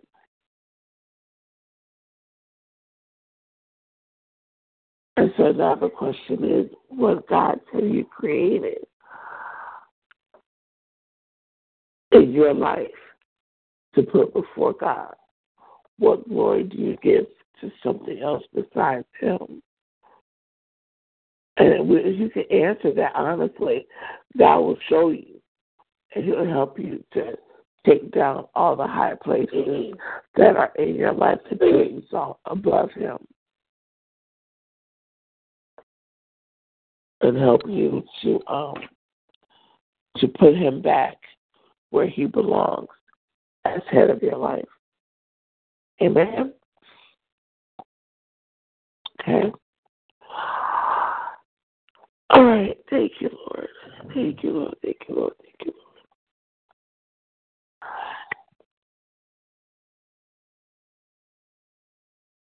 Lord. Okay. Before we go any further, I'll put out there again. Mom, I got a question. So, in Hold 1 second, please.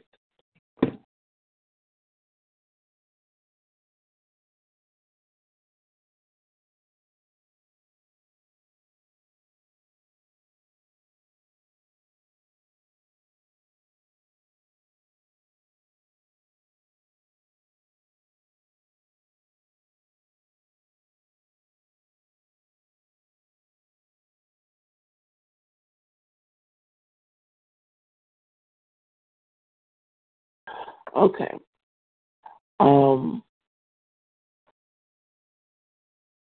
Amen. Hallelujah. Hallelujah. Okay, so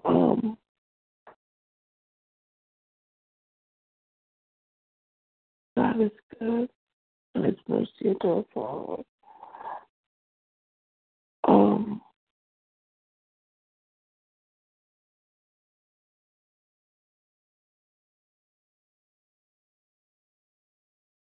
So we're going to pray we're going to do prayers next.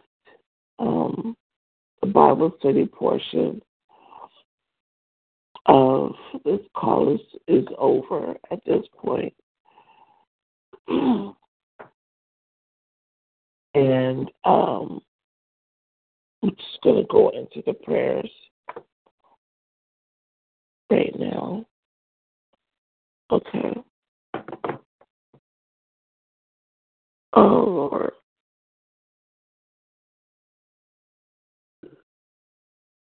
Honor belongs only unto you, Father God. Honor belongs only to you. And we thank you, Father, for another day. We thank you, Lord, for all that you have done. You said it is finished at the cross. Everything else now is us taking authority. Our God-given, Christ-given, Holy Ghost-given authority and using it and respecting it and understanding it. So, above all, Father, first we come forgiving those who have done us wrong.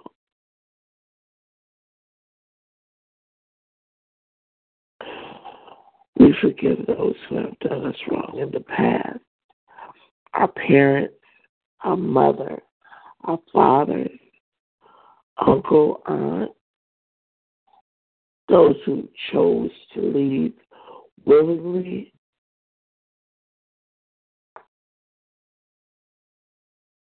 those who chose to abuse us willingly, those who chose to hurt us willingly and unknowingly. We forgive those who defined our moments where we have now been struggling with, even at this time, Lord. We forgive them. And wherever there's unforgiveness in our heart, Father, we ask that you go through. You can find those slivers. You can find those dark places within us that we don't know about, that is harboring hurt and anger, hatred, depression, because sometimes in our subconscious, things that we thought were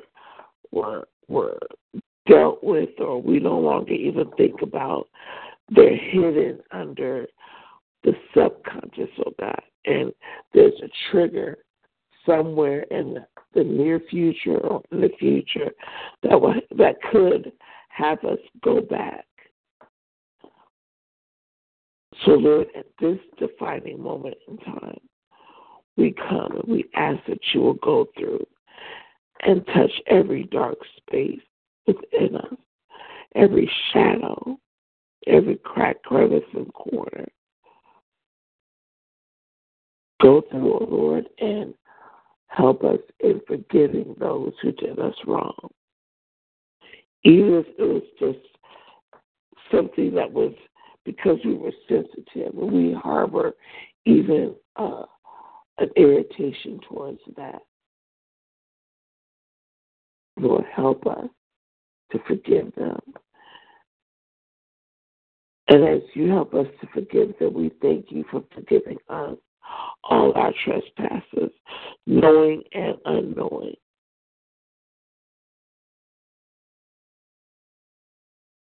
Lord, we thank you because you forgive us even when we don't know that we've done wrong. You forgive us even as we say, oops, I did it again. Oops, Lord, I'm sorry. So we thank you for your forgiveness, oh God, as we give out forgiveness, because we can't. How are we going to ask for forgiveness if we can't forgive our brother or our sister?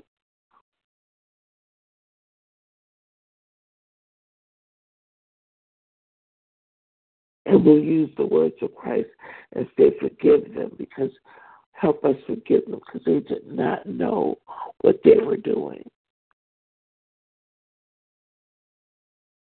It's not an excuse, but it's a revelation that we need to understand and hold on to, because they did not know what they were doing.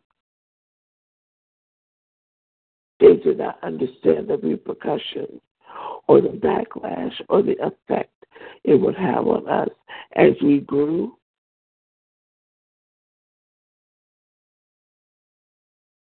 And even in our adult life. So, Lord, we forgive them as you forgive us and forgave us on the cross through the sacrifice of your Son.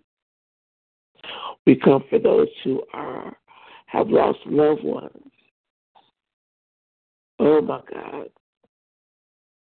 This week has been, many have lost loved ones. At the end of the year, it just seems like more and more people, a year ending. And so, Lord, we come and we pray for those who have lost loved ones and this week, up until this weekend. But we pray for those who have, through violence, sickness, or even sudden death, oh God. And we pray for those loved ones, oh God, that they find peace as they go through the process of arranging the final rest of their loved ones, oh God. We comfort them to find peace and to as they reflect on the lost loved one, that they find the happiness in their life, the joy that they had when they were there. Help them to focus on the good memories. And if there weren't any good memories, help them focus on that because of them they were. That is the biggest joy. If it wasn't because of them, they wouldn't be here. They have to help them focus on something, oh Lord, instead of the pain of losing that loved one. And if they still harbored any hurt feelings or any anger or bitterness towards that person, Lord, help them to go through the steps of forgiving them as they go through the process of arranging the funeral, oh God. So that as they lay that person to rest, they can lay to rest all the hurt, all the pain, and let it be done. Lord, we pray for those who are in hospice and that are sick and shut in. We pray for we speak a healing that can only be manifested by you touching their body, oh Lord. We stand in agreement with their prayers of faith that by the stripes of Yeshua they are healed. That by the stripes of Yehoshua they are set free and delivered. There's no more pain. There's no more cancer. There's no more diabetes. The pancreas works. The function is normal. The sugar levels are normal. The blood pressure is normal. That means the arteries are open and the blood is flowing correctly. There's no more inflammation in the body. There's no more inflammation around the veins and the arteries and the blood vessels. There's no more inflammation around the joints and the muscles. There's no more inflammation in the system itself. We speak to the endocrine system where the lymph nodes. We speak to the lymphatic system where the thyroid is, where the liver is, the kidney. We speak to the system that houses the lungs and the heart, the glands, the metabolism. We speak to those things that are the foundation of the body, the bones, structure. We reverse any osteoarthritis. We reverse any weakness of the bones. We speak right now to a reversal of the deterioration of any ligaments in the knees, in the joints. We speak that the joints shall receive the anointing of the Holy Spirit, go in and revive the elasticity of the joints. We speak to the migraines. We speak to the sinuses, cavities, ear aches, the vision, Lord. Everything we take for granted.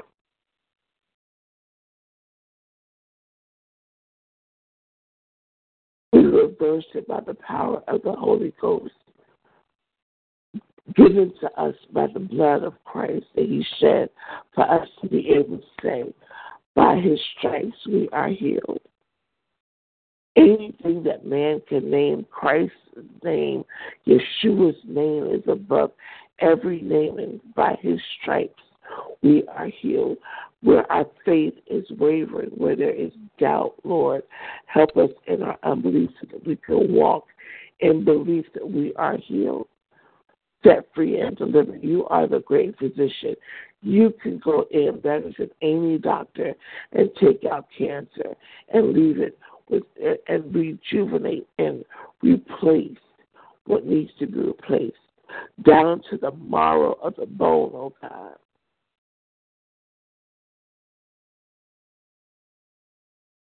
We curse any bacteria, fungal, virus, parasite,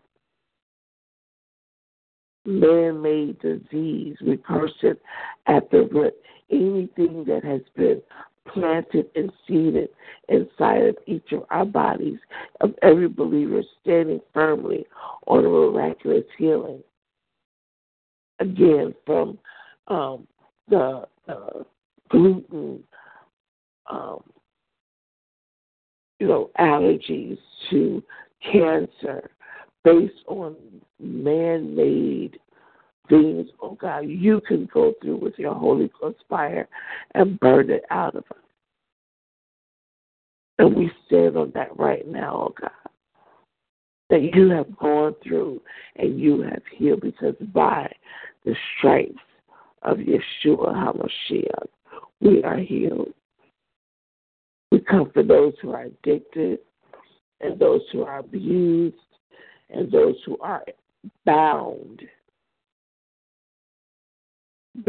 physically or bound spiritually or mentally.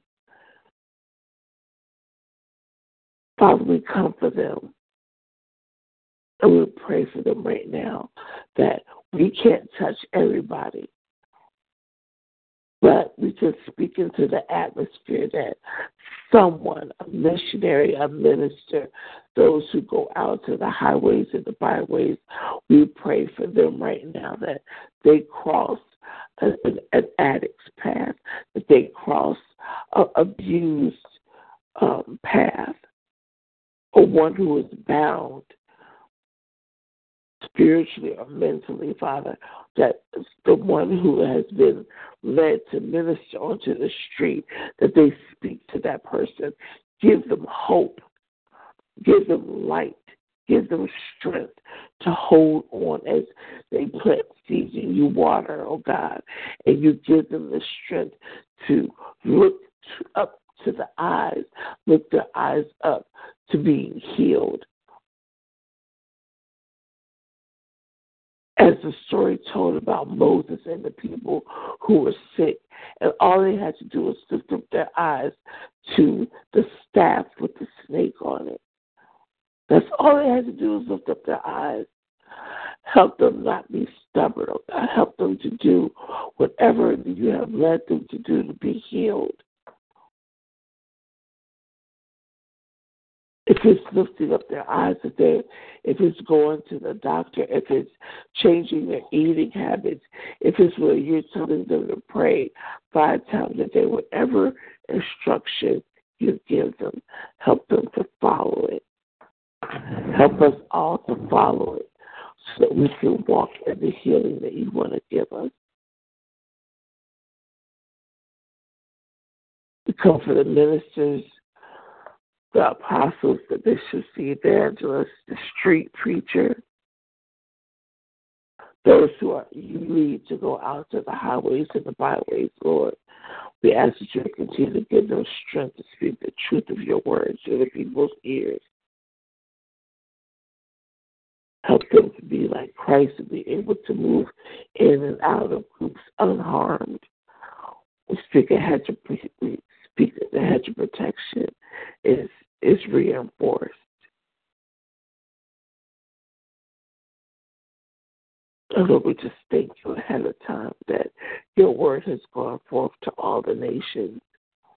Even in the midst of persecution, there are those who have the strength to stand.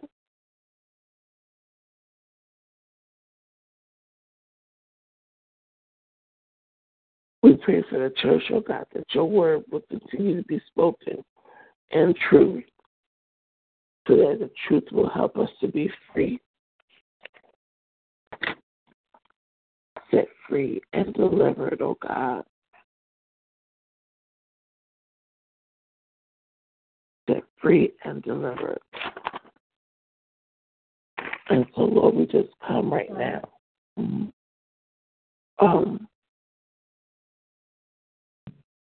Watch over and keep those who are willing to speak the truth of your word.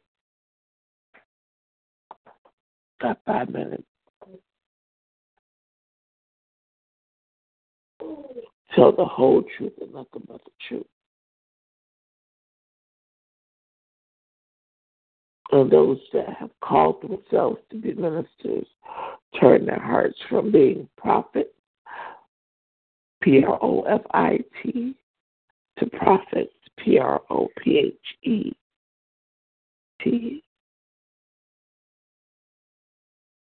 Speaking to the ears of the people and letting them know what thus saith the Lord about the power of the tongue. And Father, we also come for those lists of SAMs, all 3 lists of people. Father, you know what each person is going through. You know what their circumstances and their issues are.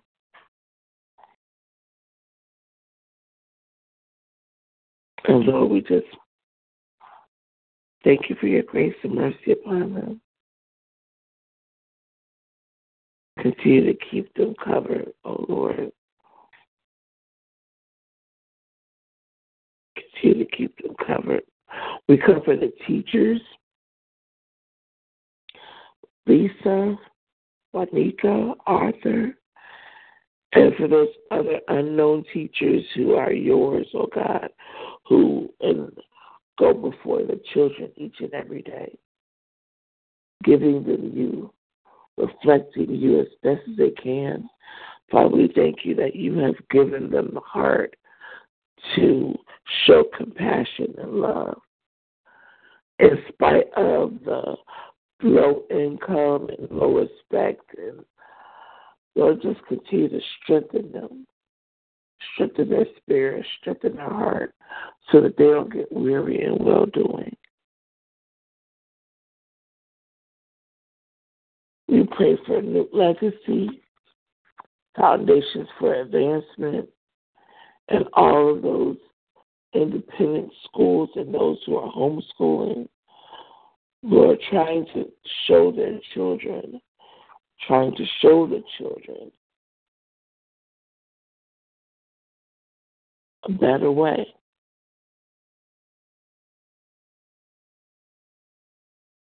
That they are smart, that they can learn, that they can be leaders and not followers,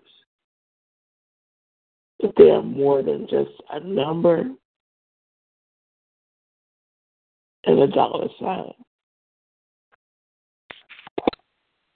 Lord, we just thank you for that.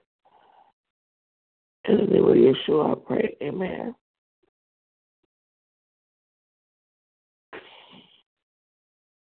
Amen.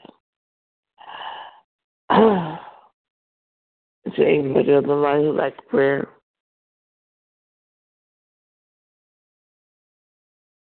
You can always pray for me. Excuse me. Who is this? Huh? Oh, Pam.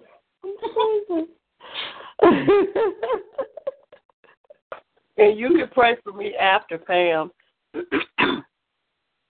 And Good morning. Yes. who's after Pam? Huh? Yes. No, I would say who's after Pam? Erica. Who? Erica, isn't it? Yes. Oh, okay. I'm sorry. A little rough, but yeah. You got a cold? Yes, ma'am. I'm at home in the bed. Oh, poor baby. All right, so Pam. All right, Pam. Pam.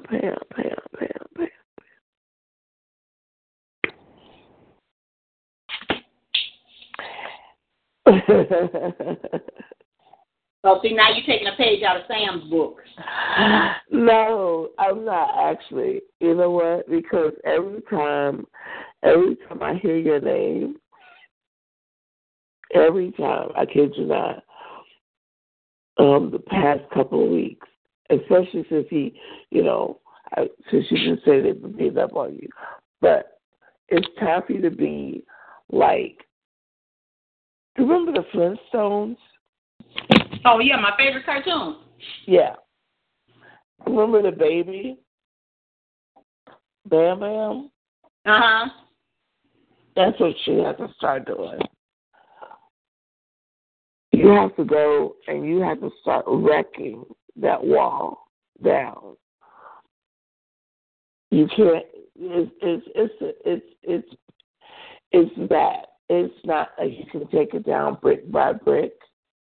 You have to go in and just go bam, bam, bam, bam, like he would do. Like not because you don't know your own strength. And I kid you not, if you were to start bamming your wall down, it wouldn't take as long as you think. That's how crucial it is for you to make your decision. That's why Sam said what he said the way he said it last night. Because that's how close you are to opening that screen door. All you have to do is go, bam, bam, bam, bam, and the whole wall will fall down.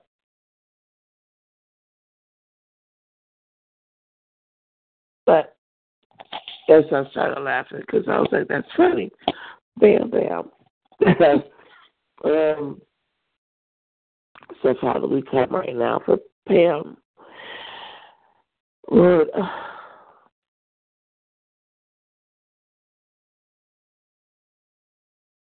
your son knows how hard it is to make decisions when it comes to going against your nature.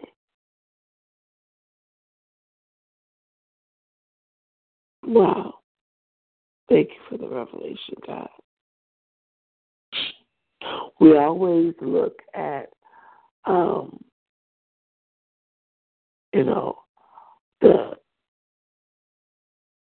think about Christ. And we always say about him sweating the blood and praying and he's sweating blood. That's him going against his true nature.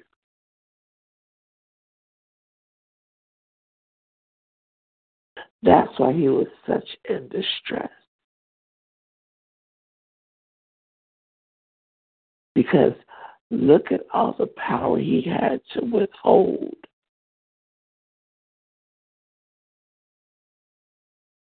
To do what he needed to do for us.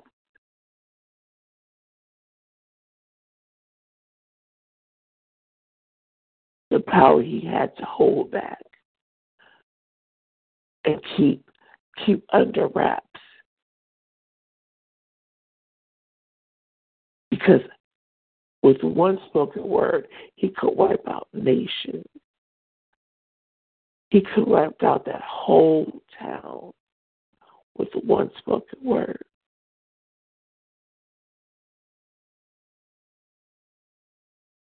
So he had to go against his own nature.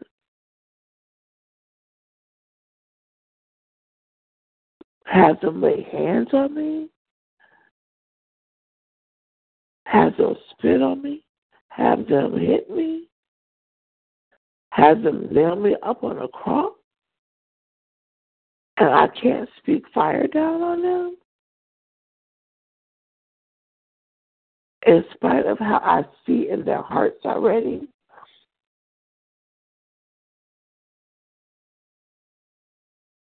But in this reverse, it's the same thing for you, Pam.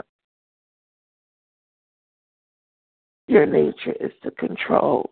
Your nature is to have to get all the details. You've heard all this. And that's why you ache. And that's why you there's a pressing in your spirit when you try to do all the stuff that Sam has been instructing you to do. It's a press. But the thing is, understand the power that you are holding back. The power that he wants to release through you. And you're suppressing that. Because you don't want to go against your nature. But God is like, if you let your nature can combine with mine, the awesomeness of myself will reflect through you.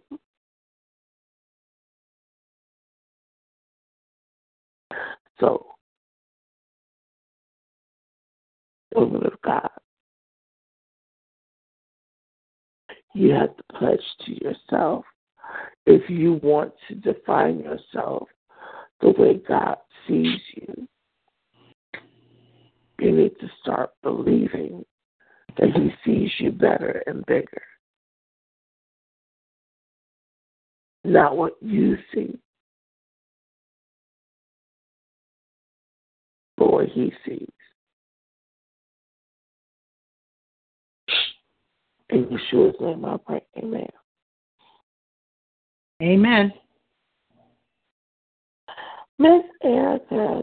Before you pray for Erica, let me ask her a question. Hey, Erica, do you have any fresh garlic at your house? I do. Okay. Tonight, before you go to bed, take a clove or two, depending on the size, peel it, and then mince it, put it on a spoon, and swallow it with some water. You don't chew it.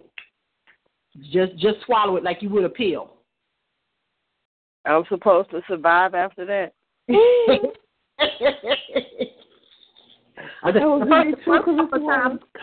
first couple of times that you do it, trust me, it's almost like gag reflex. But garlic is a natural like antibiotic, and it will not only does it clean your digestive tract, but it helps to clean up clear up infections and all of that stuff.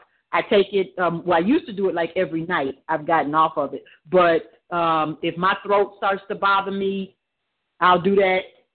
No problem. Keeps me from getting congested, the whole 9 yards.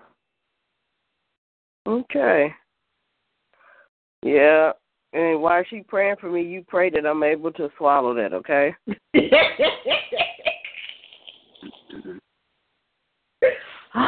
You're probably going to have to do it like a couple of nights, and they say to do it at night because it cleans you, your digestive system, and it works on your body like while you're sleeping. Okay. And then when you get up in the morning, have like a glass of water, and then wait like 30 to 45 minutes before you eat it, which we're supposed to do every day anyway, because it flushes our body and gives it a chance to start to rehydrate and get ready for the day. So you say I do what? I drink a glass of water when? In the morning, when you wake up in the morning. Oh, okay. Before you eat. Okay. And then wait like 30, 45 minutes. Girl, you talking about me waking up with halitosis. Okay. She said halitosis. Lord jeez. I'm done. I'm done. Yeah. But I sure will. Yep. So you may have to do it for, like for a couple of nights, because your body would be, will be new to this. But if you can, it's not even a bad thing to make like a habit, even if you just did it like 3 or 4 nights a week. It definitely makes a difference. Okay. Amen, God. She's like, garlic? Yeah. Yeah. I love garlic, if it's cooked. No,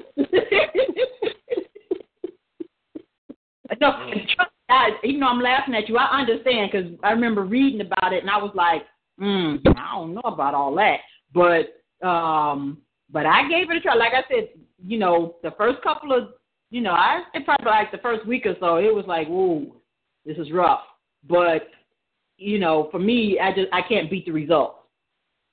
Okay. So it's like taking, like Father John when you were a kid, or cod liver oil or whatever. It's like, I don't like that stuff going down, but it does do what it's supposed to do. Girl, I didn't do that as a kid because I couldn't swallow it.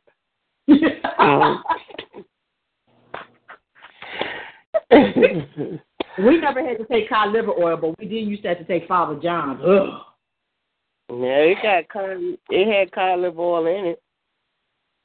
Oh, okay. Then I guess we did it then. I didn't know what was in it. I just knew it was nasty.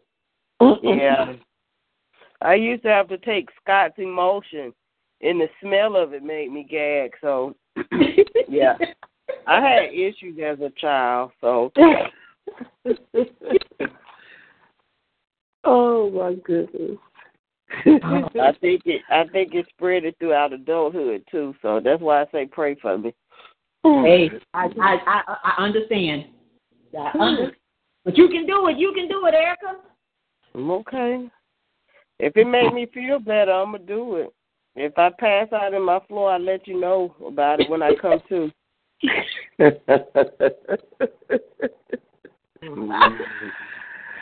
Oh, yeah, funny. Girl, I cut up when it comes to stuff that's nasty. Well, that's why she said don't chew it, just swallow. Don't remember that part. Don't chew it. You just knock it back with some water. Yep. It's like you taking a pill. I got you. I'm going to tell you right now, I'm only going to try one clove because that 2 ain't finna pop off on my first go. And you know what? And that's fine. Because sometimes I still only do 1 clove. So that is not a problem. And because you're not chewing it, it won't emanate from your skin. Oh, okay. Well, that might help. So. Yeah. So usually I do it before I brush my teeth at night. Okay. And then, I don't know if you brush your tongue or not when you brush your teeth, but you want to. Yes, God, I have to. Okay. Well, not everyone does though. So yeah. That's why everybody got bad mouth, but okay.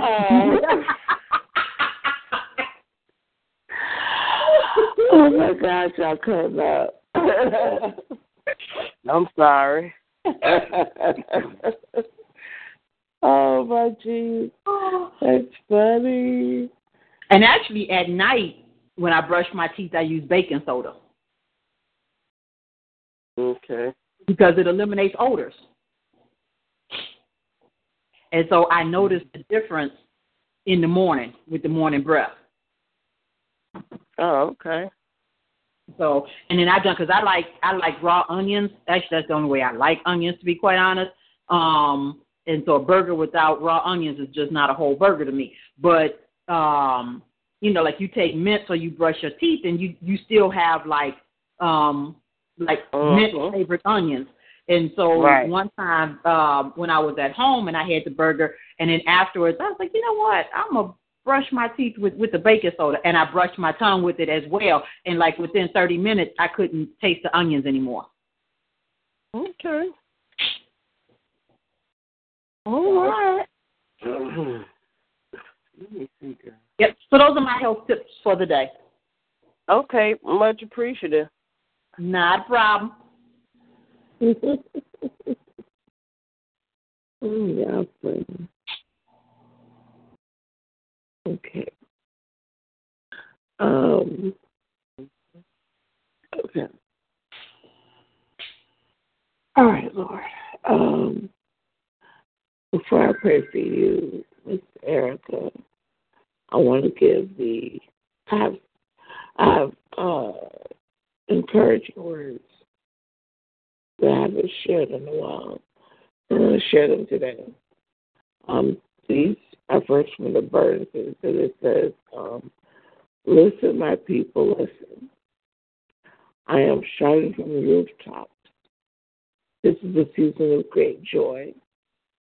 And great joy I will release to you, which will bring strength of victory and power within you. I know what is coming, and I know the outcome of everything. Receive that which I am doing right now. Let me deposit my joy in your heart, and despair will go. Come into your rightful position of allowing me to lead you into all joy, says the Lord. And then Mrs. Burns says, set yourself apart during these busy days to rest and to be grateful. Gratitude is a strengthening spiritual force that is vital to your well-being.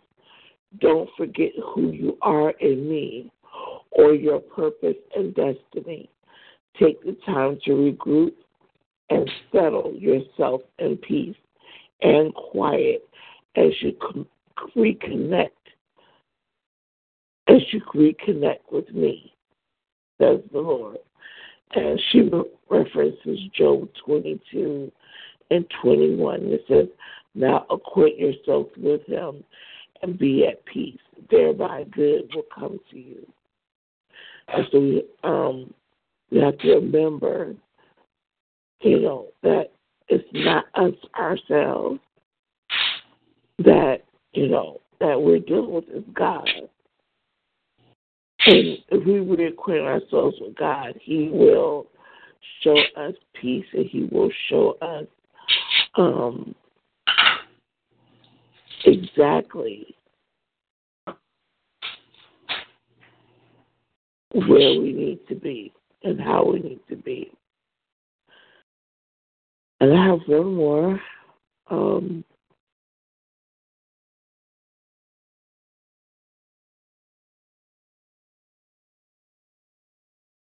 I think.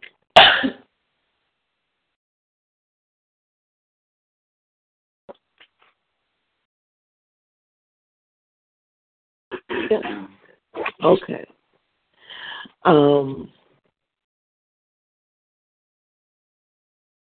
This is from a site called Daughters of the King. Mm-hmm. And I don't know if you guys have this devotional or not, but the title today is You Are Redeemed. And they reference 1 Peter 1:18 through 19. And she says, to be redeemed by God means you once belonged to the devil, but now you are purchased back to God through the precious blood of Yeshua. It means you no longer belong to Satan's camp, forced to be a slave. You now belong to God, and you are free from all bondage and captivity. However, when you don't understand what it means to be redeemed, you will think God's rich promises don't apply to you. When you don't understand what it means to be redeemed, you will think you'll always struggle with that sin problem and there's no hope. When you don't understand what it means to be redeemed, you will feel like you will never change, like you will never win and will never overcome. But the Bible richly declares we have been delivered from the power of darkness and translated into the kingdom of God's dear Son. See Colossians 1:13. To be translated is to be carried away once and for all, never to return. You are in God's camp now, and there is nothing the devil can do about it. He can't pull you back in. He can't pluck you out of God's hand. He has lost all rights and privileges to dominate over your life. Understand what it means to be redeemed, and you will receive power like you've never experienced before.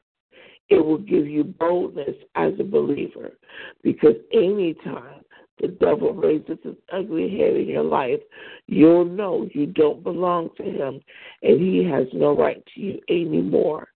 You are in God's kingdom now, and what a blessing it is. And so we have to remember, through the face of our defining moment, that is definitely something to remember, that we are redeemed. We are no longer who we once were. Erica? Okay. Mm-hmm.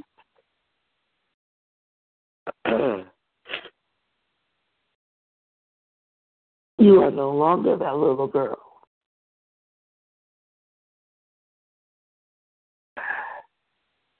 You are no longer that little girl. So, pull on that. Pull on that.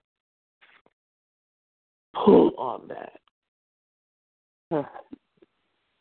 Because you are no longer that little girl.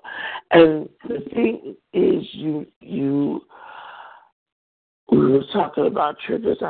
There's triggers, and sometimes things are said or done that makes us go back to that thought process.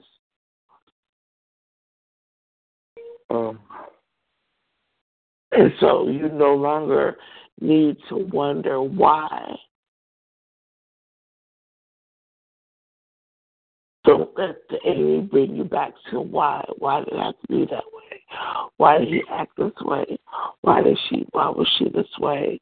There's no longer a reason to ask why. My sister said something that God had revealed to her a long time ago. She said, there's a reason why the fathers weren't there. That's my father. That's your father. That's my kids' fathers. And she said, God told her, because if they were there, would you be the person that you are now?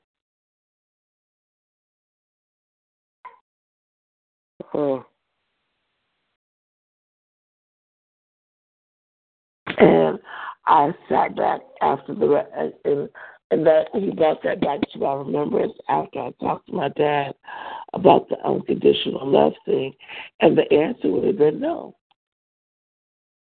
I wouldn't be how I am now if he had been there the whole time. Unfortunately, because of the way God structured the family to be, but because based on the personality and the issues and circumstances that they were dealing with, it would have made you have a defining moment that would have changed who and how you are today. And God needed you to be how you are today.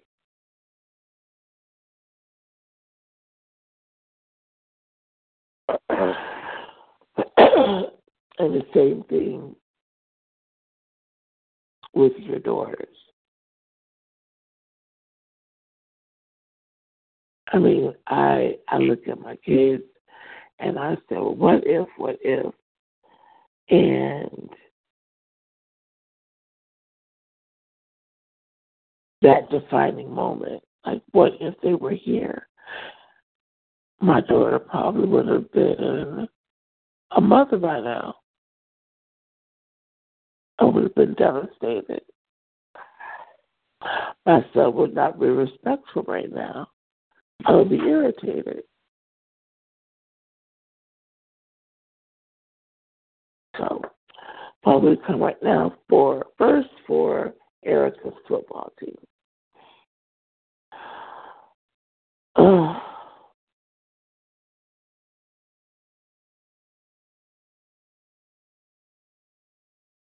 Not only do they look to her, not only are they your support system, but you are.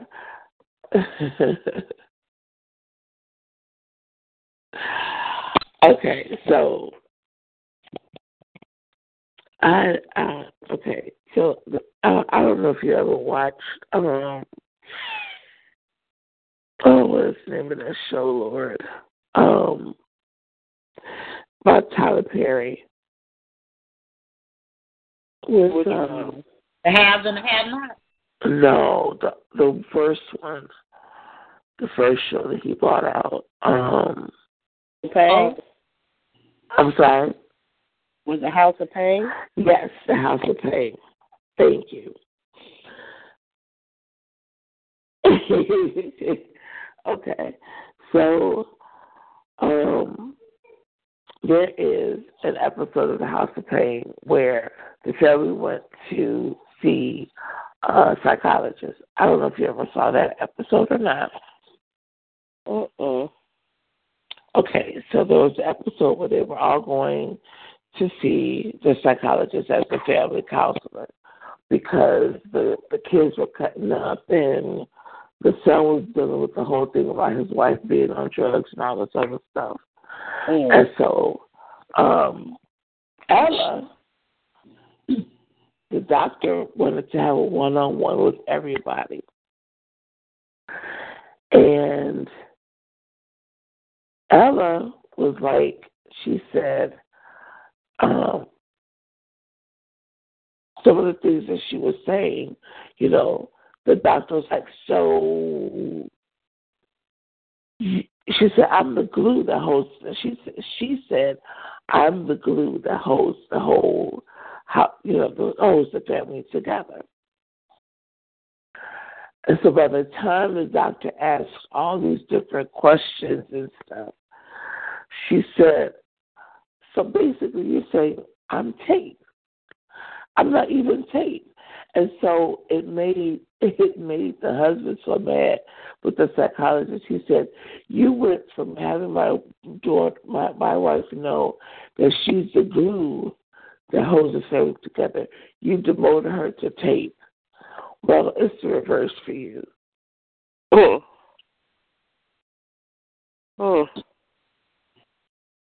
Because the thing is, you think that you know, you kind of think that you're just that person that, you know, you put out the little fires and stuff, but you don't see that underneath all that you do, you're pretty much the glue spiritually.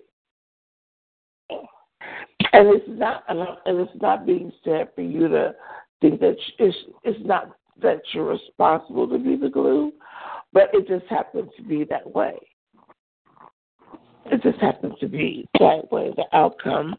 So it's like now, but because you're the glue, you've done your job. You don't have to. It's not Elmer's glue. It's that. What's that other glue? That forever glue.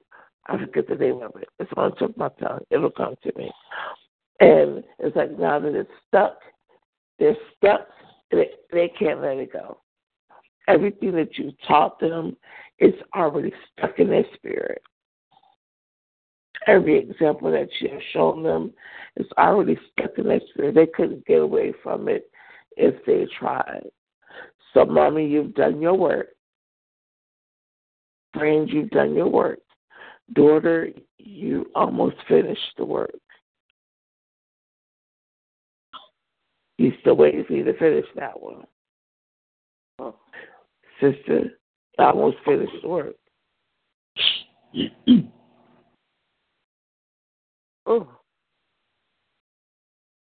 Because understand, once you've done it, it's done.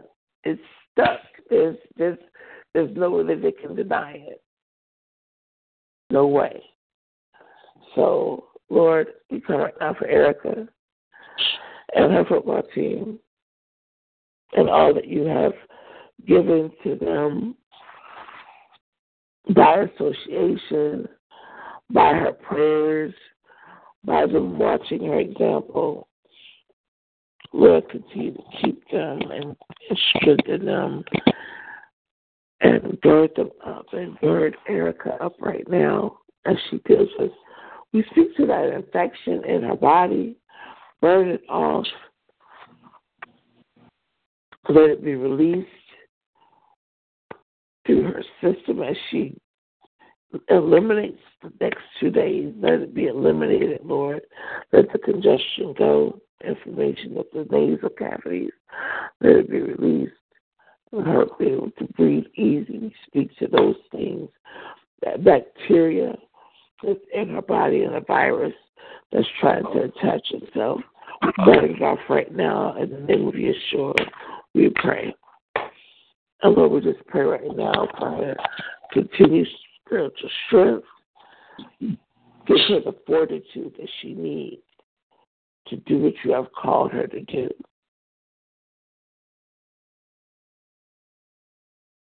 Help her to walk accordingly.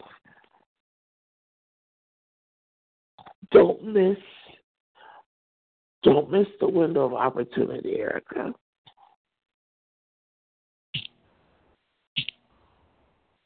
Don't miss the window of opportunity. Because here's the thing. They have a movie coming out which I want to go see. I think it's called Full Figures. It's about the black women in Nassau. Right. Don't miscalculate your window of opportunity. He's already told you. He's already told you. And you don't want to end up with the woulda, coulda, shoulda.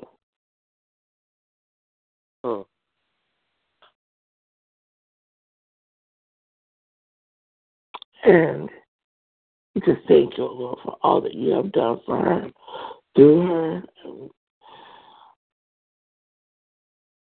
In the name of Yeshua we pray. Amen. Amen. And we pray for Sam and Morgan and his mom and dad, 7 degrees of separation. We pray for all of the other PSM family.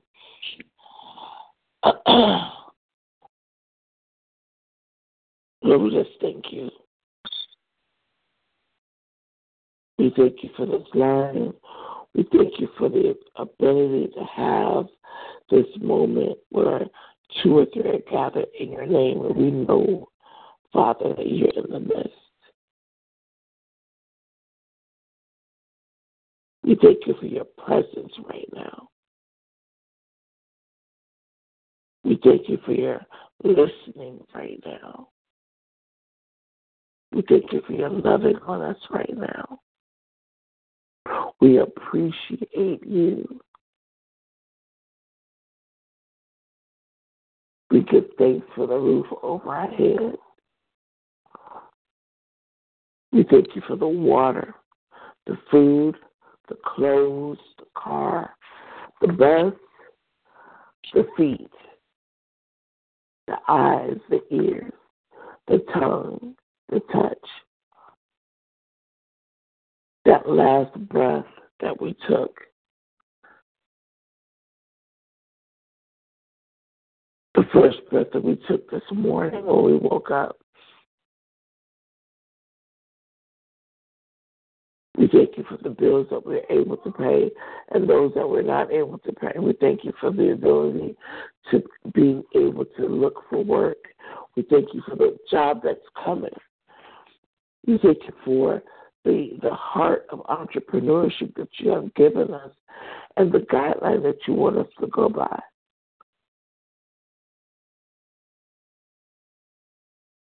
We thank you for your peace. We thank you for your joy. I finally get it. Happiness is fleeting, but joy is permanent because nobody can take away our joy. We thank you for good health. We thank you for provision. We thank you for the man of God that shows us obedience. We thank you for showing us what obedience is through your Son.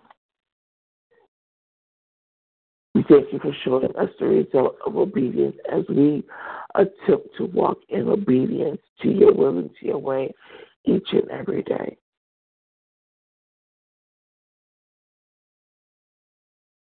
We thank you for our parents. In spite of issues and circumstances, in spite of past hurts, trials and tribulations,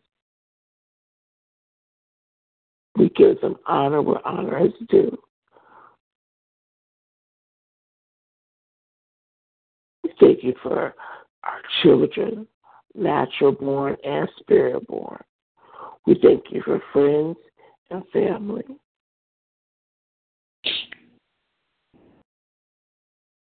And right now we speak the blood of Yeshua upon the doorpost of our eyes, our ears. We put the blood of Yeshua upon the doorpost of our heart.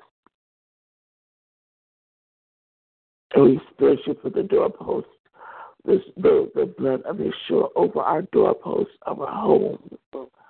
And we speak against any unnatural deaths, any sudden deaths, any unnecessary illnesses, diseases, or plagues that come against the world, the nation, our next door neighbor. We speak that 1,000 shall fall on our side and 10,000 at our right hand, but none shall come near where we dwell.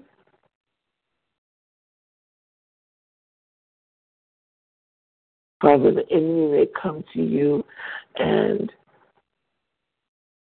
you may point us out, but Lord, we know that you will show us how to walk around any temptation, any attack of the enemy that comes against us.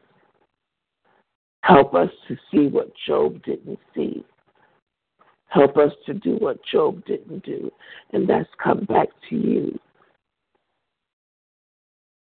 and ask you what to do. But you have also given us authority. Help us to walk in our authority to come and pull up the word of God to combat anything that the enemy comes at us with, so that we can show you and the enemy how strong we know you are in our lives, because greater is you who is in us than he that is in the world. Let the words of our mouth and the meditation of our heart be acceptable in your sight. O Lord, you are strength and our Redeemer. In the name of Yeshua we come. Amen. Amen. Amen. All right. Well, ladies and whoever else is on the call, that is the end of our Bible study for today. I thank you for calling in and listening. All right. And y'all have a blessed day. Okay. Amen. All right. Amen. Talk to y'all tomorrow. Okay. All right. Bye-bye. Bye.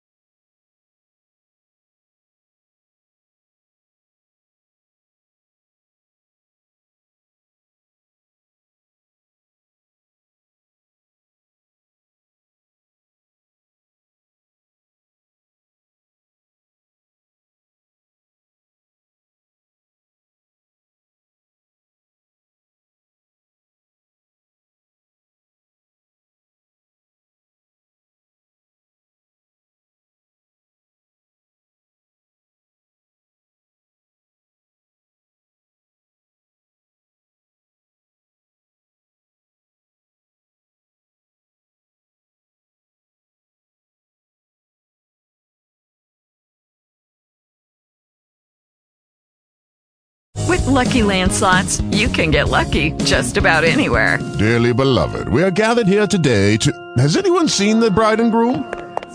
Sorry, we're here. We were getting lucky in the limo and we lost track of time. No, Lucky Land Casino, with cash prizes that add up quicker than a guest registry. In that case, I pronounce you lucky. Play for free at LuckyLandSlots.com. Daily bonuses are waiting. No purchase necessary. Void where prohibited by law. 18+. Terms and conditions apply. See website for details.